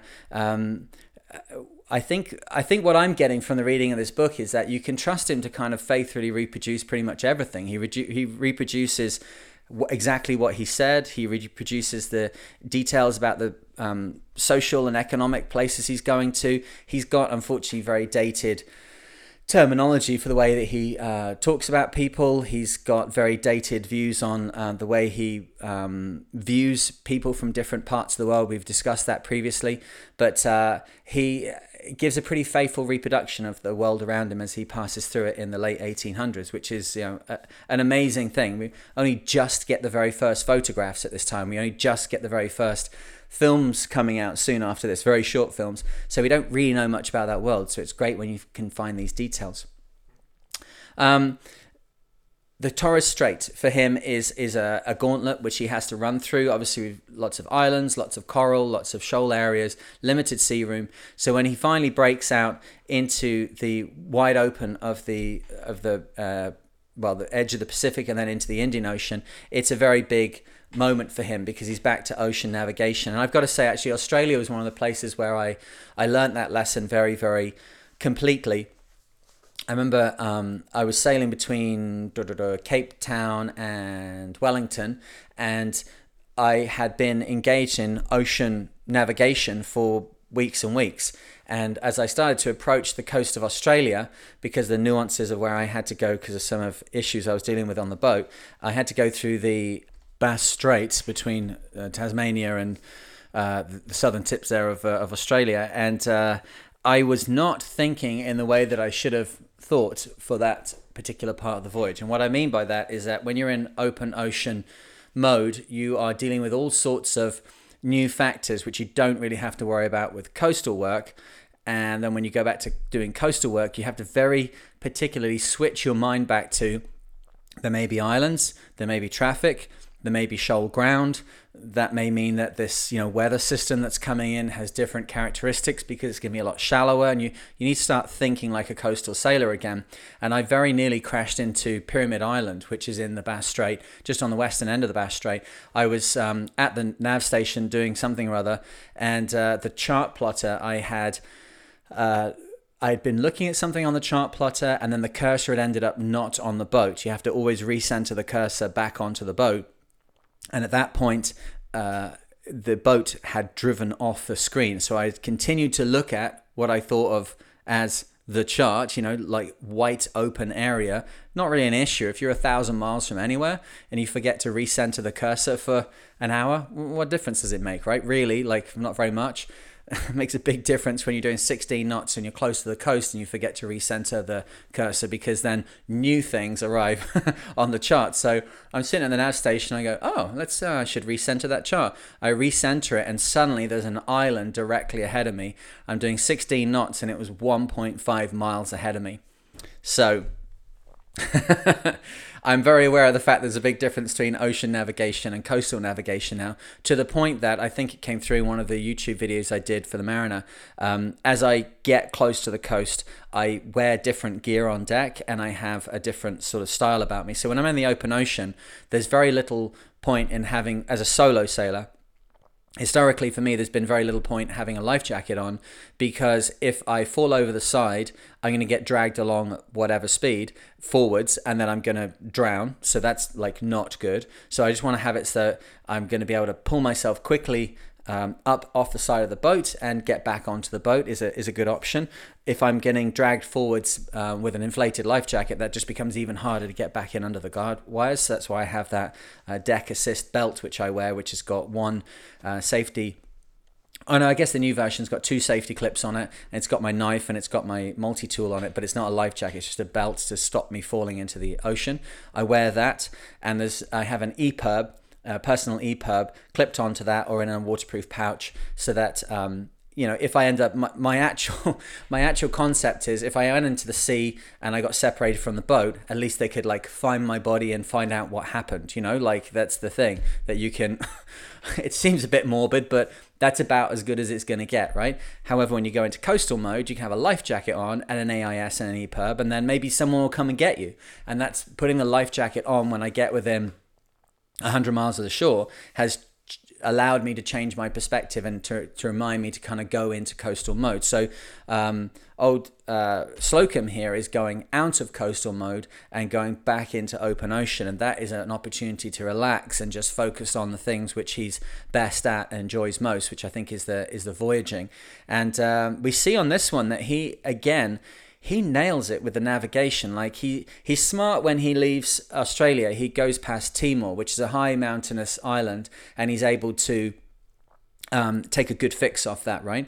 And then we see from where he describes out some of his logbook during this reading, where it's like 130 miles and then 10 miles for slip, and he's doing his calculations all the time as he's going along. But I've got to say, if I had to do just dead reckoning with one of my boats, I would be guessing numbers big time, and it would take me weeks to be able to get those numbers anywhere near. What's the leeway rate for an 80-foot boat with a modern race keel in it? Like, I just have no clue. I have nothing to bring to that discussion at all. Maybe I should start to find out, actually put some notes somewhere. But Slocum is obviously completely on it, knows the spray inside and out, and knows his own navigation method. This is where he discusses the fact that his tin clock has now only got an hour hand, when you think that you're trying to normally be accurate to the second to get a sun sight, and he's got a clock that just does hours, and only after you boiled it. You can see that he's using other. There's a lot of indicators out there that can be used. There's a more modern story of some American West Coast students finding their way to Hawaii by following the tracks of the aeroplanes. They figured that some aeroplanes are going way north on a Great Circle route to Asia, so don't follow those ones, is not really an issue. So anything else which is going due west must be heading towards Hawaii. And indeed, they were correct and they managed to make it. So with no navigational equipment, they found Hawaii by using an aeroplane. Now, obviously, Slocum doesn't have aeroplanes, but he's looking at wave sets, he's looking at the sun, he's looking at the moon, he's looking at a lot more subtle things. And because he's an expert in it and been doing it his whole working life, he's able to interpret that constellation of information into a fix. And is it just like a guess? No, he is able to nail like finding Christmas Island in the middle of the wide open tracts of the open ocean. He's nailing it again and again, and from that comes that funny conversation where he's talking about Captain M is all he describes him at, which is the captain that he had on the Souchez. Was it on the Souchez? I think I forget now, but he's saying that when the captain hit Christmas Island that accurately, well, he was impressed with himself, and he let everybody else know about it from the way that Slocum describes it. And then he also leads us on to this funny little description of the fact that as an able seaman many years before, he was in the actual jolly boat that had gone ashore to get the post, and although the captain had his post with him in the bag, it was until he had to wait until he got to the ship where the captain gave the mail to the first mate, and the first mate gave it to the second mate, and the second mate put it on the capstan for the ABs. Like, that was the disconnection from authority on board those vessels in that time. So again, we get these fantastic like little nuances of his life. Difficult to read, perhaps because maybe that was the point for the editor. Maybe it was he or she wanted to keep in those little details, but how do you string them together? You can only string pearls together like on a string where each bit's individual and separate. You don't homologate them into like one rod of pearls, do you? You couldn't make a narrative from it, so they just kept it in that slightly more disjointed form. But the last bit there is that I learned a word while I was doing this. When I was young and at school, if we were going to nip out from a lesson at school, if we were going to, I don't think I ever really took days off school, maybe a couple times, but we would say that we were mitching off. And I had just thought that was a very colloquial part of the dialect from the southwest of England, where I was living at that kind of age where I was mitching off school. But it's actually a word. And he says that the mate mitchingly put the letters onto the capstan head. And I looked it up with my little friend Google here, and mitching is a adjective, and it means to I wrote it down here. It's hiding or skulking. So the mate was mitchingly putting the letter onto the capstan head, just skulked in and popped it on there. So lots to be taken from chapter 15, and lots of little details which again bring this stuff to life. Okay, well, that moves us on to chapter 16, and I really like this chapter. I think there's a bit of a return here back to the style that we're used to with Slocum. The kind of jankiness of chapter 15's gone again. I think there's a bit more of a story to be told. Maybe there was more information within his notes for him to be able to explain to the author, to the shadow writer or the editor, whoever it was, to make a smoother tale out of it. It was certainly easier to read. He's heading over to Keeling Kokos at this point. It's 550 miles, and he describes there a very simple element which we all know in sailing. If the wind's going to blow from right to left, or the tide's going to sweep you from right to left, then you're going to have to keep your course high up, more to the right than you were expecting, more to the north for Slocum here, as he heads out into the Indian Ocean. He's very aware of the fact that if he allows leeway to become out of control, he's going to end up missing the island entirely. Now, we can say that he made a good job of guessing his leeway, because he ends up finding Keeling Kokos like directly ahead of him, which is awesome. Again, I'm never sure, like, is he being 100% honest about exactly how that went down, or is he... sometimes there's that kind of fake humbleness. People will tell you about one of the mistakes they made to leave the way open to tell you about all of the amazingness that they did the rest of the time. I think that he would know that there was enough people at that time who really knew what he was talking about. You've got to think about it from his perspective. Who is he thinking is going to be his audience in this? If he's going to go and do a talk all about his adventures down at the local town hall, or in a church, or in a seaman's chapel or something like that, who's going to be in the audience? He's got to expect that it's going to be very knowledgeable people who know about sailing who are going to kind of call bullshit if he's saying things that are not true or not possible. So I think we do have a lot of facts coming through here, but there's always going to be a filter dependent on the personality of the author, of course. And in this, he describes the fact that he sights Keeling Kokos directly ahead of him after 550 miles. So whatever it is that he did work. And he says that he left 20 miles a day for leeway. So this is a 38-foot boat with a full keel with a rudder which is hung off the back of the keel, and if anything's got traction, that boat's got traction. It did have quite a big rig, there's no doubt about that, and it had a rig which had quite a lot of weight aloft, so it'd be easy for that whole boat to be heeled over quite a bit, and for the lateral resistance silhouette, i.e., if you were looking at the boat from the side and you were looking at it just in silhouette, now imagine just the bit below the water, the silhouette there changes as the boat heels over. Its plan form shape changes, the boat heels over, and there's less or more lateral resistance. So whilst a full keel boat with a classic underwater shape is going to have a lot of lateral resistance, compared to a more modern boat, which is employing some more complicated hydrodynamic tricks to make it grip the water, it's going to slip quite a bit. But whatever it is, he definitely has it dialed in. And in that form, I would say that he's way ahead of where my own experience is right now. How much does Challenger slip to leeward in 15 knots of breeze when she's beating? I have no clue.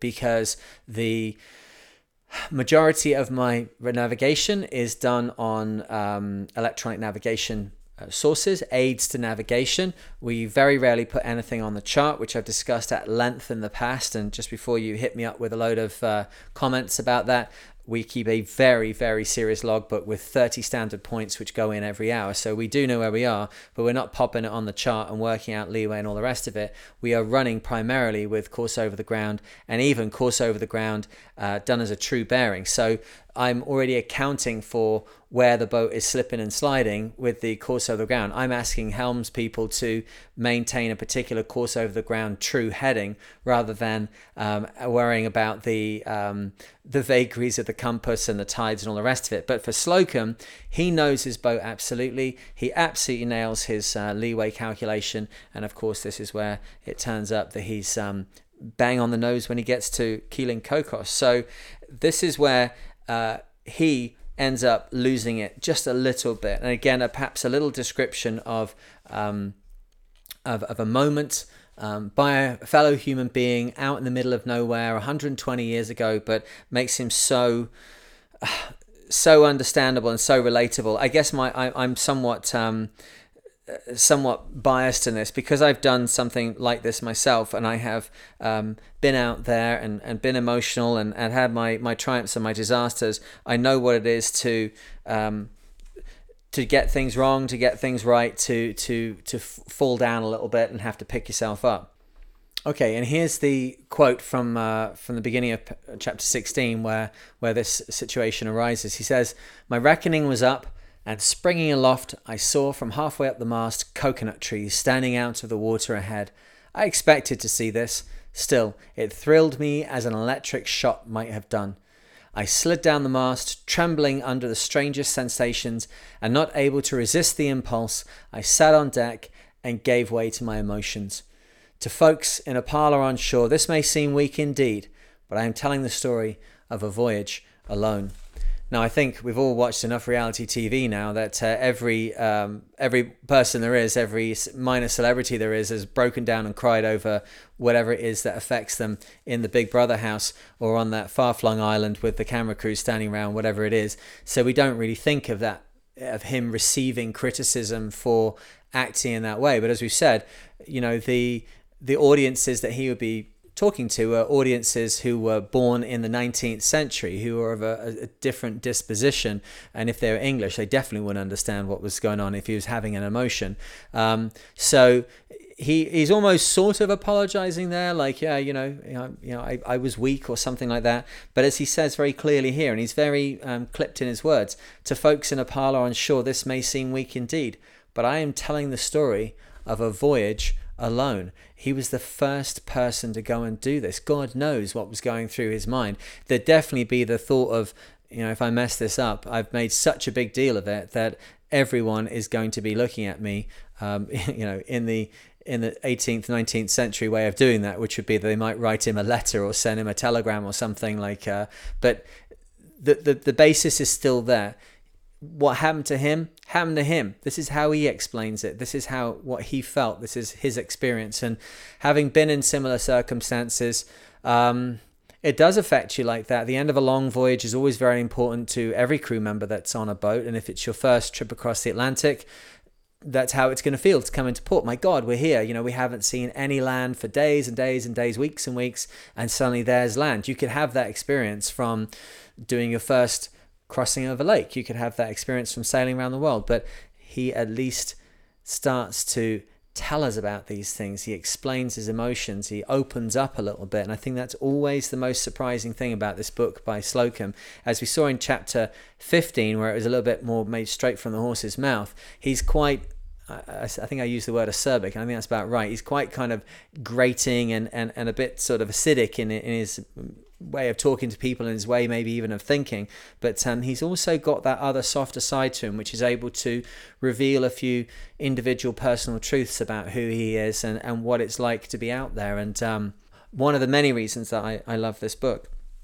Okay, so he arrives in Cocos Keeling, and he's done a bang-up job, basically. He even manages to, without touching the helm, to drive the boat basically directly into the port. But he's 2,700 miles out of Thursday Island. It's taken him 23 days. And that means he's doing about 117 miles a day, which is, is not bad going. And whenever I think of that, I think of the fact also that he's not on the helm. If a boat's going to be fast upwind, and remember he was having to hold that slightly higher course from 550 miles out to make sure that his slip, his leeway, didn't allow him to miss the island. He's kind of harder on the wind, and it is more difficult to get good mileage out of a boat if you're going to be just lashing off the helm. Now, autopilot's different. The boat is steering itself, but it's steering itself within the bounds of a good sail trim. But my experience of sailing boats on all points of sail and just lashing the tiller, which we quite often do, the performance is affected. One of the primary things that you're doing is you have to ease off the mainsail. If you're going somewhat upwind, you can get close to your polars for upwind, but I'd say you're in the 80% to 85% bracket, because the mainsail is overpowered, and the combination of the mainsail and the rudder working together, that 3 to 6 degrees of rudder that you should have on when you're going upwind, that imbalance is what gives the keel lift and takes it up to windward. And perhaps some of the element that he's saying there, he's putting almost 1 mile of slip for every hour on his journey. Some of that will be because he's not engaging the main completely, and that means he's got the wheel lashed pretty much in the center, and the boat will track along that perfectly, but he would be able to keep a faster and more weatherly course if he was helming the boat in a normal way, or obviously today we'd have an autopilot doing it. But still, it's meant that, as he says, he's only had his hand on the helm for 3 hours in 23 days, and is that really possible? Is it an extension of the truth? Well, we just drove the new Maxi, which we're soon going to be changing its name, but right now it's called Weddell. We just drove Weddell across from France, and the last section of it was from Saint-Pierre, the little French island just up the coast here from Nova Scotia, 385 miles.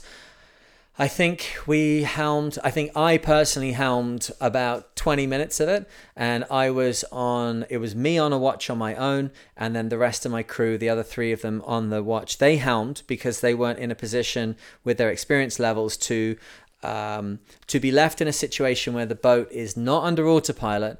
It is just got a lashed helm. If that goes wrong, if she suddenly loses position and starts to crash tack, or if she goes too low and gets in a position where she can crash jibe, you need to be able to sense that immediately, and it'd be a bit silly to be just sat next to the wheel with it lashed. The whole point of lashing it is so you can leave it. So I wasn't happy to let the crew leave the wheel. But when I'm sailing the boat, obviously I have a very, very keen awareness of exactly which way it's headed, exactly how close or far from the wind it is. And that means that I can lash the helm and leave it go below and do jobs. So I know I gave the crew we were 2 nights at sea coming back, and both of those from 9 o'clock at night till 6 o'clock in the morning, I was on watch with the helm lashed, and we only ever had one issue where she went too low, which the wind had shifted and it just puts the boat outside of the parameters that a lashed helm can deal with, and then she's just kind of trolleying along, probably getting very close to a crash chide. But I immediately detected it and went on deck and dealt with it. But even with a modern race boat, that's a 1997 Kevlar and carbon, deep keeled maxi with a 35 meter mast, quite a conservative rig on her, quite a conservative sail plan on her, but I didn't have to touch the helm at all. And I've sailed Challenger 6,000 miles with, it's a little bit more than that, but 6,000 miles with no autopilot. And on both occasions, it's come about because we have autopilots and they're available, but something happens, something goes wrong. This time with Weddell, there was one cable from the Raymarine system which wasn't available. It was shorted or damaged or something, and that had clearly been a problem for quite a while on the boat, which had led to the fact that one of the solenoids in the autopilot system had seized, and we were not in a situation where we could take it all apart at sea. There'd be hydraulic oil all throughout the lazarette.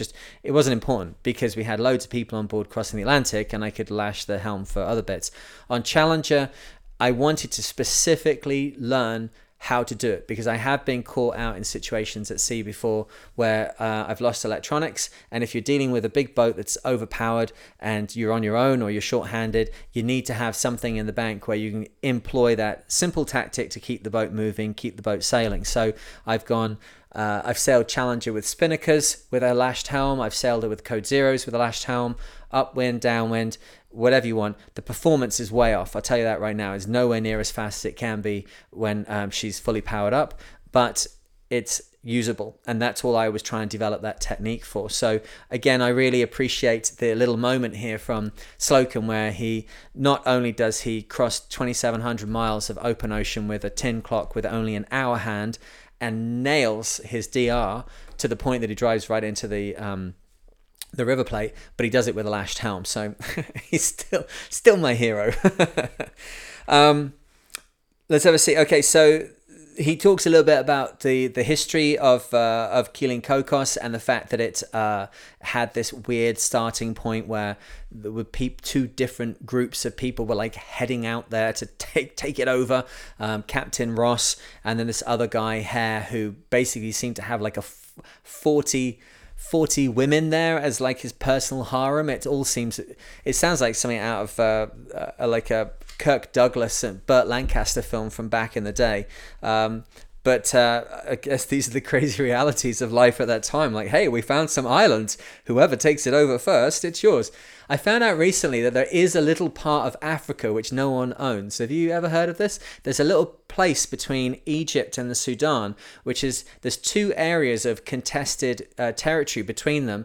And I think it's Egypt which is really holding on to one of these contested areas because it's like, I think maybe it has coastal access or something like that. The other part, if they attempt to claim it, they will forego their claim on this more useful piece of land. So it just kind of doesn't exist, and there's people like go out there and try and claim it, but really to set it up, obviously you need like roads and government and post office and a mint and all those kind of things. But theoretically, and it's not very small, it's like a couple of hundred square kilometers. I'm so excited I can't even talk. It's a couple of it's probably just a couple of sand dunes really is what it is, but there are still some parts of the world where you can go and claim a bit for yourself, probably some bits of Antarctica like that as well. You need a big coat for that one. But at this point in the 1800s, like nice tropical islands sometimes came up uninhabited and available for rent. So that seemed to happen there. And then some crazy situation with this guy Hare finally being kind of pushed off the island and dying much later on in Batavia, which I would imagine Batavia would be Western Australia. I remember living in Western Australia and they built a copy of the Batavia, so I'm guessing, is that right? Yeah, I think that's right. I'm not going to ask Google. I don't want to get into asking Google too much because it takes all the fun out of it. But seems like there was a lot of children there, a lot of kids that Slocum got to interact with, and had a lot of of fun. They thought there was a crab holding onto his boat because he couldn't get it off the beach, and they didn't know what his blackberry jam was. And again, lovely, delicate human moments being communicated to us through 125 years because of this book.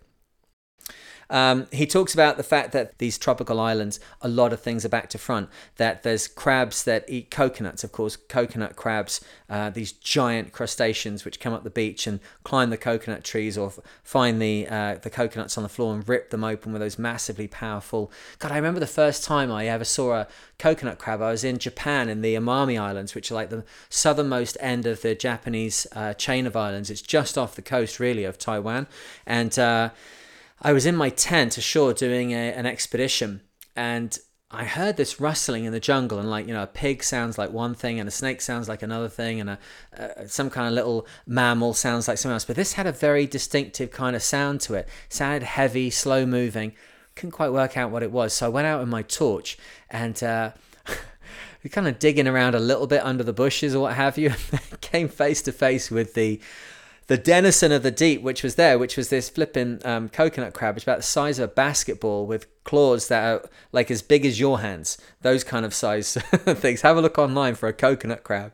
They are wild. But and then he talks about fish that eat the coral. That's, of course, parrotfish, which nibble away at the coral. And then these man-trap shells. I couldn't really find out much about those. I'm going to have to dig around a little bit more to find out what a man-trap shell would be. He might mean a giant oyster. I know certainly on the Barrier Reef you have the giant oysters there. I've dived with those, and if you were to put your foot in one, I think you'd have a hard job getting it back out. Maybe that's what he's talking about. But again, from a European and an American's point of view in the 1800s, they would have no expectations, no knowledge, and they'd be going out to these remote islands and just having their minds blown, of course, by the diversity of life that they encountered. He talks here about a near miss, and I think there is a little bit of learning here which can be translated. Again, we're talking about this kind of archaic language. He describes his compatriot in the boat as, I didn't feel that I needed to change that word, but it definitely makes you uncomfy to get into anything, any kind of language which could be seen as insulting today. But he and this other chap end up going out on a boat. Let's just reduce it down to the bit here that's most important to us. How can we take learning from this? He's sailing around the world. He is clearly a very, very experienced sailor, and he sets off on this boat. The sail blows away. There is an anchor, but it's too deep. There's no paddle, and thank God there's some stick of a pole of a whatnot, and they're able to wiggle that in the water, make something happen, and then with a bit of a gust of wind, they manage to get themselves ashore.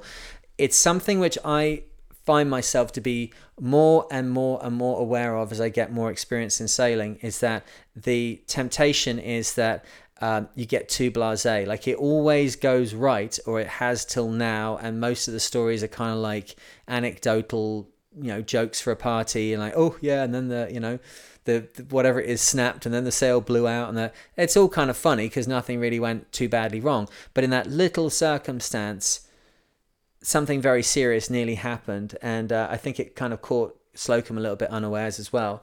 I've had that a number of times. I've got to say, it so often ends up being things around dinghies. Like your big boat, you're down to the details, and you're laminating the instructions and making sure that everything's just the way it needs to be, and then you hop into a dinghy and boom, all intelligence is gone. Do you have a light? Do you have an anchor? Do you have flares? Do you have a VHF? Have you got the dead man switch attached? Has this thing been pumped up? Have we got a pump? Have we got paddles?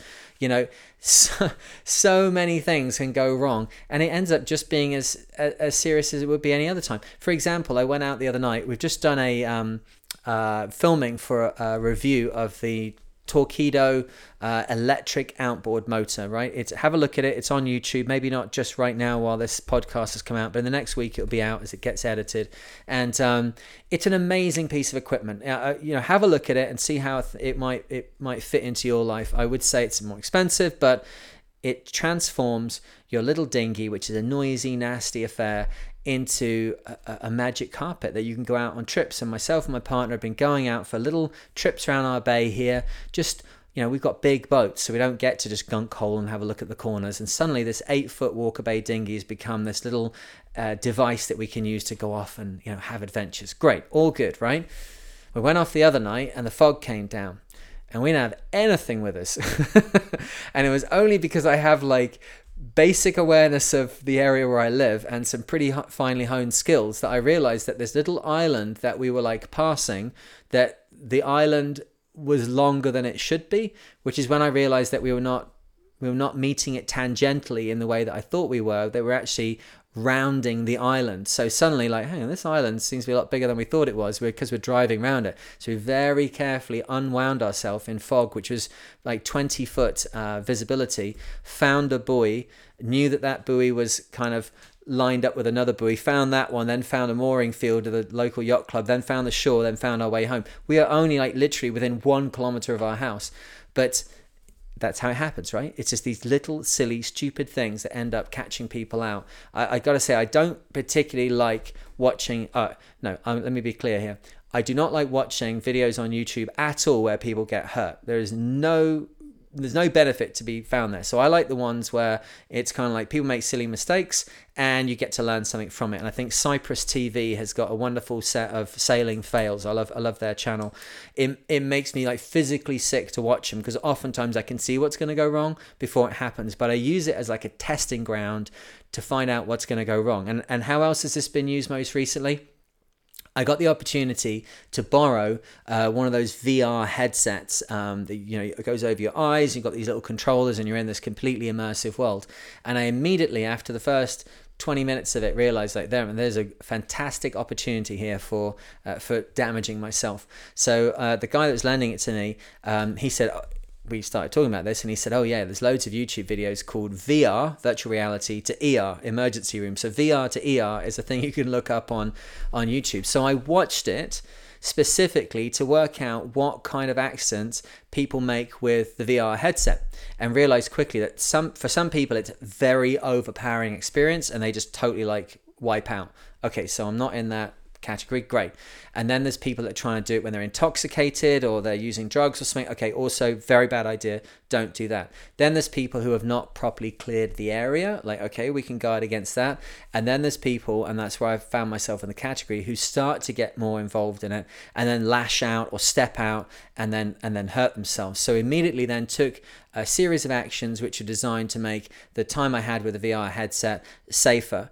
So I think that attitude is kind of like playing the what if game. That's what I have to do in sailing all the time, and I bring that attitude home when I look. I do it on the road a lot. I very rarely end up in a situation where I'm really close up or surprised by what another driver does, because I'm always leaving a lot of space and room. It's because I'm most nervous, I guess, the fact that some little silly, stupid thing is going to be the thing that gets me. Like the thing that petrifies me at sea is falling off the back of the boat when I'm having a pee and then sitting in the water and looking at the masthead light just disappearing into the distance. Can you imagine how angry you'd be at yourself? Like it's the ultimate anger would be, I've killed myself. So when I get in dinghies, when I get on other people's boats, when I get into situations with things, I'm very cagey to always be on guard as to like, is this kosher? Is this okay?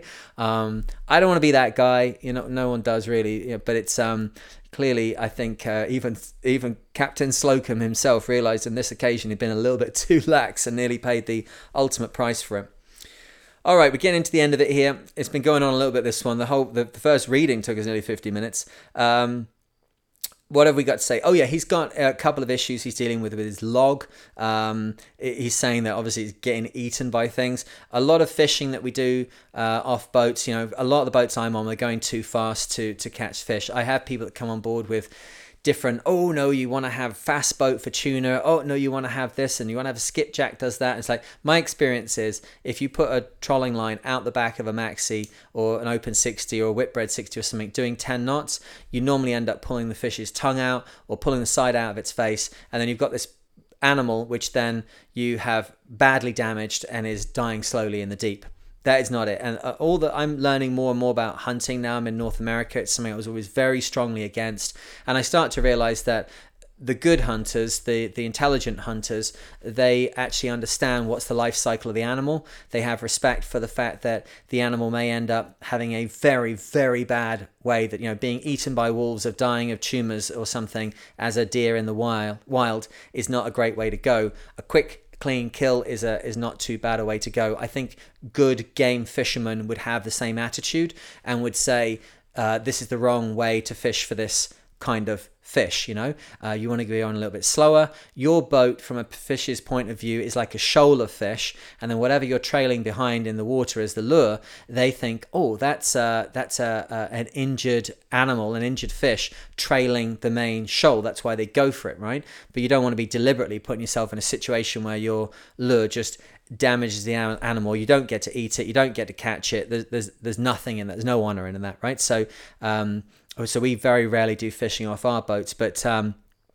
what I do know is that the last couple of feet of the trace has to be metal, otherwise the sharks and the game fish will munch on it, and that's what's happening with this patent log that he's streaming out behind him. As we talked about before, kind of like the cables on your bicycle.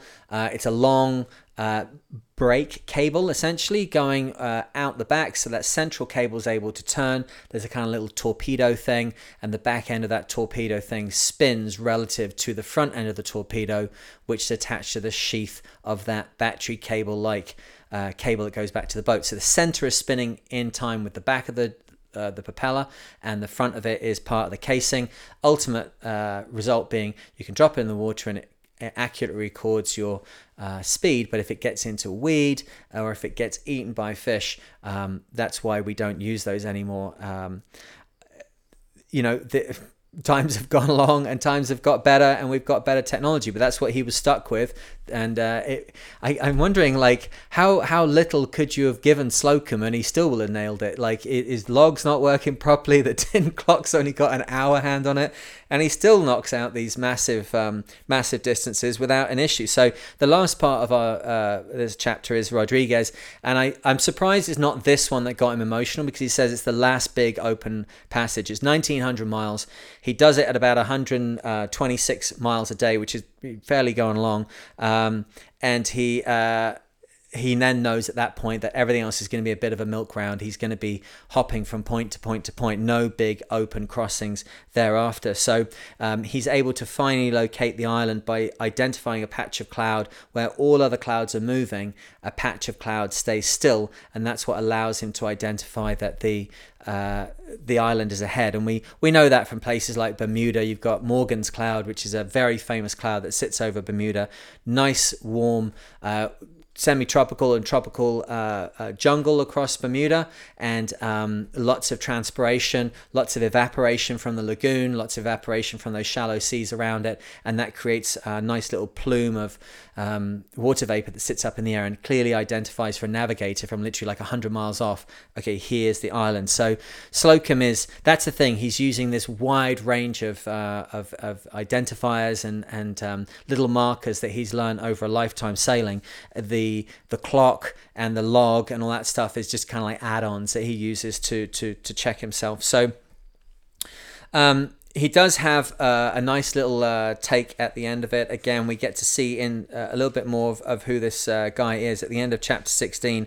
He's had this very odd time in Rodriguez where the Abbey, they spell it A-B-B-E with an accent, so I'm taking that as being Abbe, but I think it's the religious leader, let's just say that, the head of the church there, has been doing a sermon and talking about the fact that like the Antichrist is on his way to the island if they all keep sinning, and then Slocum turns up with a storm behind him, lands on the beach and walks up into town, and suddenly some of the people think like literally the Antichrist has turned up, and it's it's Joshua Slocum. So I think everybody gets the idea pretty quickly that no, he's not, apart from that one old lady who stays in a house for 8 days while he's there. But he ends up having a conversation with the guy and says the religious guy, the Abbe, says to him, Captain, I embrace you, and of whatever religion you may be, my wish is that you succeed